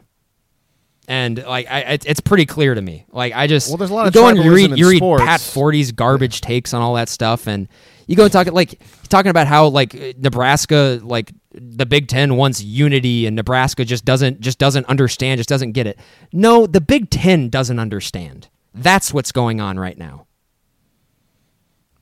Yeah, and also it's again super super weak tea. The Nebraska AD complaining about their schedule when it first came out. That was super lame. Yeah, I agree. And, that's a classic example of two things can be true at once. That is super weak by the Nebraska AD, but also a lot of the things Nebraska has done and been standing for this entire time has been, in our opinions, the right thing because they want to play football. So, but yeah, I mean, I have some friends who are graduated from Minnesota just like I do, and they find Nebraska fans and their fan base completely insufferable. And they say it's because they're not any good and they just won't shut their mouth. And I don't get the take. Nebraska cares more about football than you guys do. That's why they won't shut their mouth. Right. They care more. Yeah, I mean, imagine where the Oklahoma fan base would have been if the Big 12 didn't move forward. I would hope there'd be players on that team that would have spoken up. And granted, there were, like when Trevor Lawrence and Justin Fields, that one night when everyone was coming out. I know Spencer Rattler said stuff. I think Creed Humphrey did. So OU guys did kind of come out, but it was never really at, we'll see. It was, yeah, I guess at that point it was all kind of like in the balance, I guess I got to say, to give them credit. But let's say, though, that what happened to the the Big Ten happened to the Big 12. I mean, I would have hoped if that scenario came up that Lincoln Riley would have been like Scott Frost, Grant, and would have been like Ryan Day, and would have been out publicly saying, our guys want to play. I want to play. I mean, it's a hypothetical. We'll never know. I bring this up, though, just to defend Nebraska because they want to play and their fan base wants to play, and it just means a lot, like you said. So fortunately, as Oklahoma fans, we were never put in that position in 2020. It's tough for us to understand how, what is wrong with these guys speaking up and saying, yeah, we want to play football. I don't, and again, to go back to what I said a little bit ago, I'm of the mind that if Nebraska would not have been as vigilant, I don't know if the Big Ten is able to make its waves. And I guess I want to let me clarify what I mean. I'm not I don't want to say people in the Big Ten hate Nebraska because they're Republicans. That's not what I am saying at all. I am saying that it is undeniable to anyone who has followed the news over the last 7 months. Coronavirus and COVID is political. It is. That's all I'm saying. Yeah, and I guess I wasn't even thinking that's what you were saying, but I suppose it's because I kind of know where you are, so maybe I wasn't connecting the dots. But yeah, I don't think you're saying that. I think the main point is that it really comes down to just it means more, and you've already said that. Because what's the old trope about the SEC? I mean, it just means more, and as the longer I follow college football, and the more I kind of get that. For a while, I kind of was like, come on. But it is true. The more I've seen college football, it does mean a lot to the SEC schools in that region. It just does. I want to bring this up. I want to bring this up just because I have, like I said, I have friends who graduated from the U who I'm really close with, and University of Minnesota. Yeah, I'm sorry. Yeah, the University of Minnesota. And I got some who are hardcore college football fans, and I got some who are just more of like, when the Gophers are good, then yeah, great, big fan. While we were watching the Gophers just get absolutely smoked by Michigan a couple weeks ago, one of my buddies said, hey, the bright side of this is that if the Gophers are bad this season, I'm going to get a whole lot more time back on my Saturdays. And I get it, and I kind of laughed and it was funny, but the more that I think about it, that attitude is completely foreign to me. There's no world where I would not be in front of my TV watching college football on a Saturday. There just isn't. No matter how good or bad OU is. And that's the disconnect right there. I definitely represent kind of the Nebraska fan base, how they feel about this stuff. Because I get it. Because college football is, and some people might find this silly or whatever. College football is part of my identity. It's part of who I am. If it was taken away from me, I don't know what I would do. And that's I don't know. That's where the Nebraska fan base is coming from. Yeah, I agree. And inevitably the Pac-12 will have problems now that they're starting in early November. And I mean, you said it earlier, it's going to be nice not having to worry about the whole playoff thing, because I'm not going to sit here and pretend what if not enough games happen in the Pac-12, and then, what if the Big Ten weird stuff happens? Can Oklahoma still make I'm not going to entertain that stuff because, one, no, I don't think Oklahoma can still make it, and two, I don't really want them to make the playoff. I don't. They're still not good enough, I don't think, right now to not get probably embarrassed by one of these really elite, awesome teams. Although I will say, I'll totally say that if people are actually entertaining the idea of putting a 6-0 Pac-12 team in the playoff over a 9-2 OU that's killed everybody on the back half of their schedule, that wouldn't be right. But also, I don't really care enough a little bit. Yeah. We'll cross that bridge if it gets there. All right, I enjoyed that. We've gone long now. Hopefully you all enjoyed this episode of West of Everest. I think that's it for today. Do your best to enjoy OUKU. I will be there, Grant. I will be in Norman for the game. I'll be honest. Let's see what time. It's a 2:30 kick. I was like, thank goodness it's not a night kickoff. Thank goodness it's not a 6 o'clock kick or a 7 o'clock kick. 2:30 kick in Norman. I'm going to be there. Second time this year I'll have gone to an OU football game. And Coincidentally, both times it will just be essentially against like FCS schools. Sorry, Kansas. Are you going to go to Bedlam? Unclear. Don't know yet. It's a week-to-week thing right now. We don't know. You have to apply for credentials on a week-to-week basis. So you can't do the full season. We don't know the schedules yet of our guys. So we'll see. All right, so let's hope that the Jayhawks don't put up 40 points again on Oklahoma like they did 2 years ago in Norman. Let's hope Oklahoma can hold them to like maybe a touchdown at the most. That'd be great. At the worst, a touchdown and a field goal, maybe 10 points. So anyways, we'll be back to discuss next week. Until then, for Grant, I am Lee. This is West of Everest.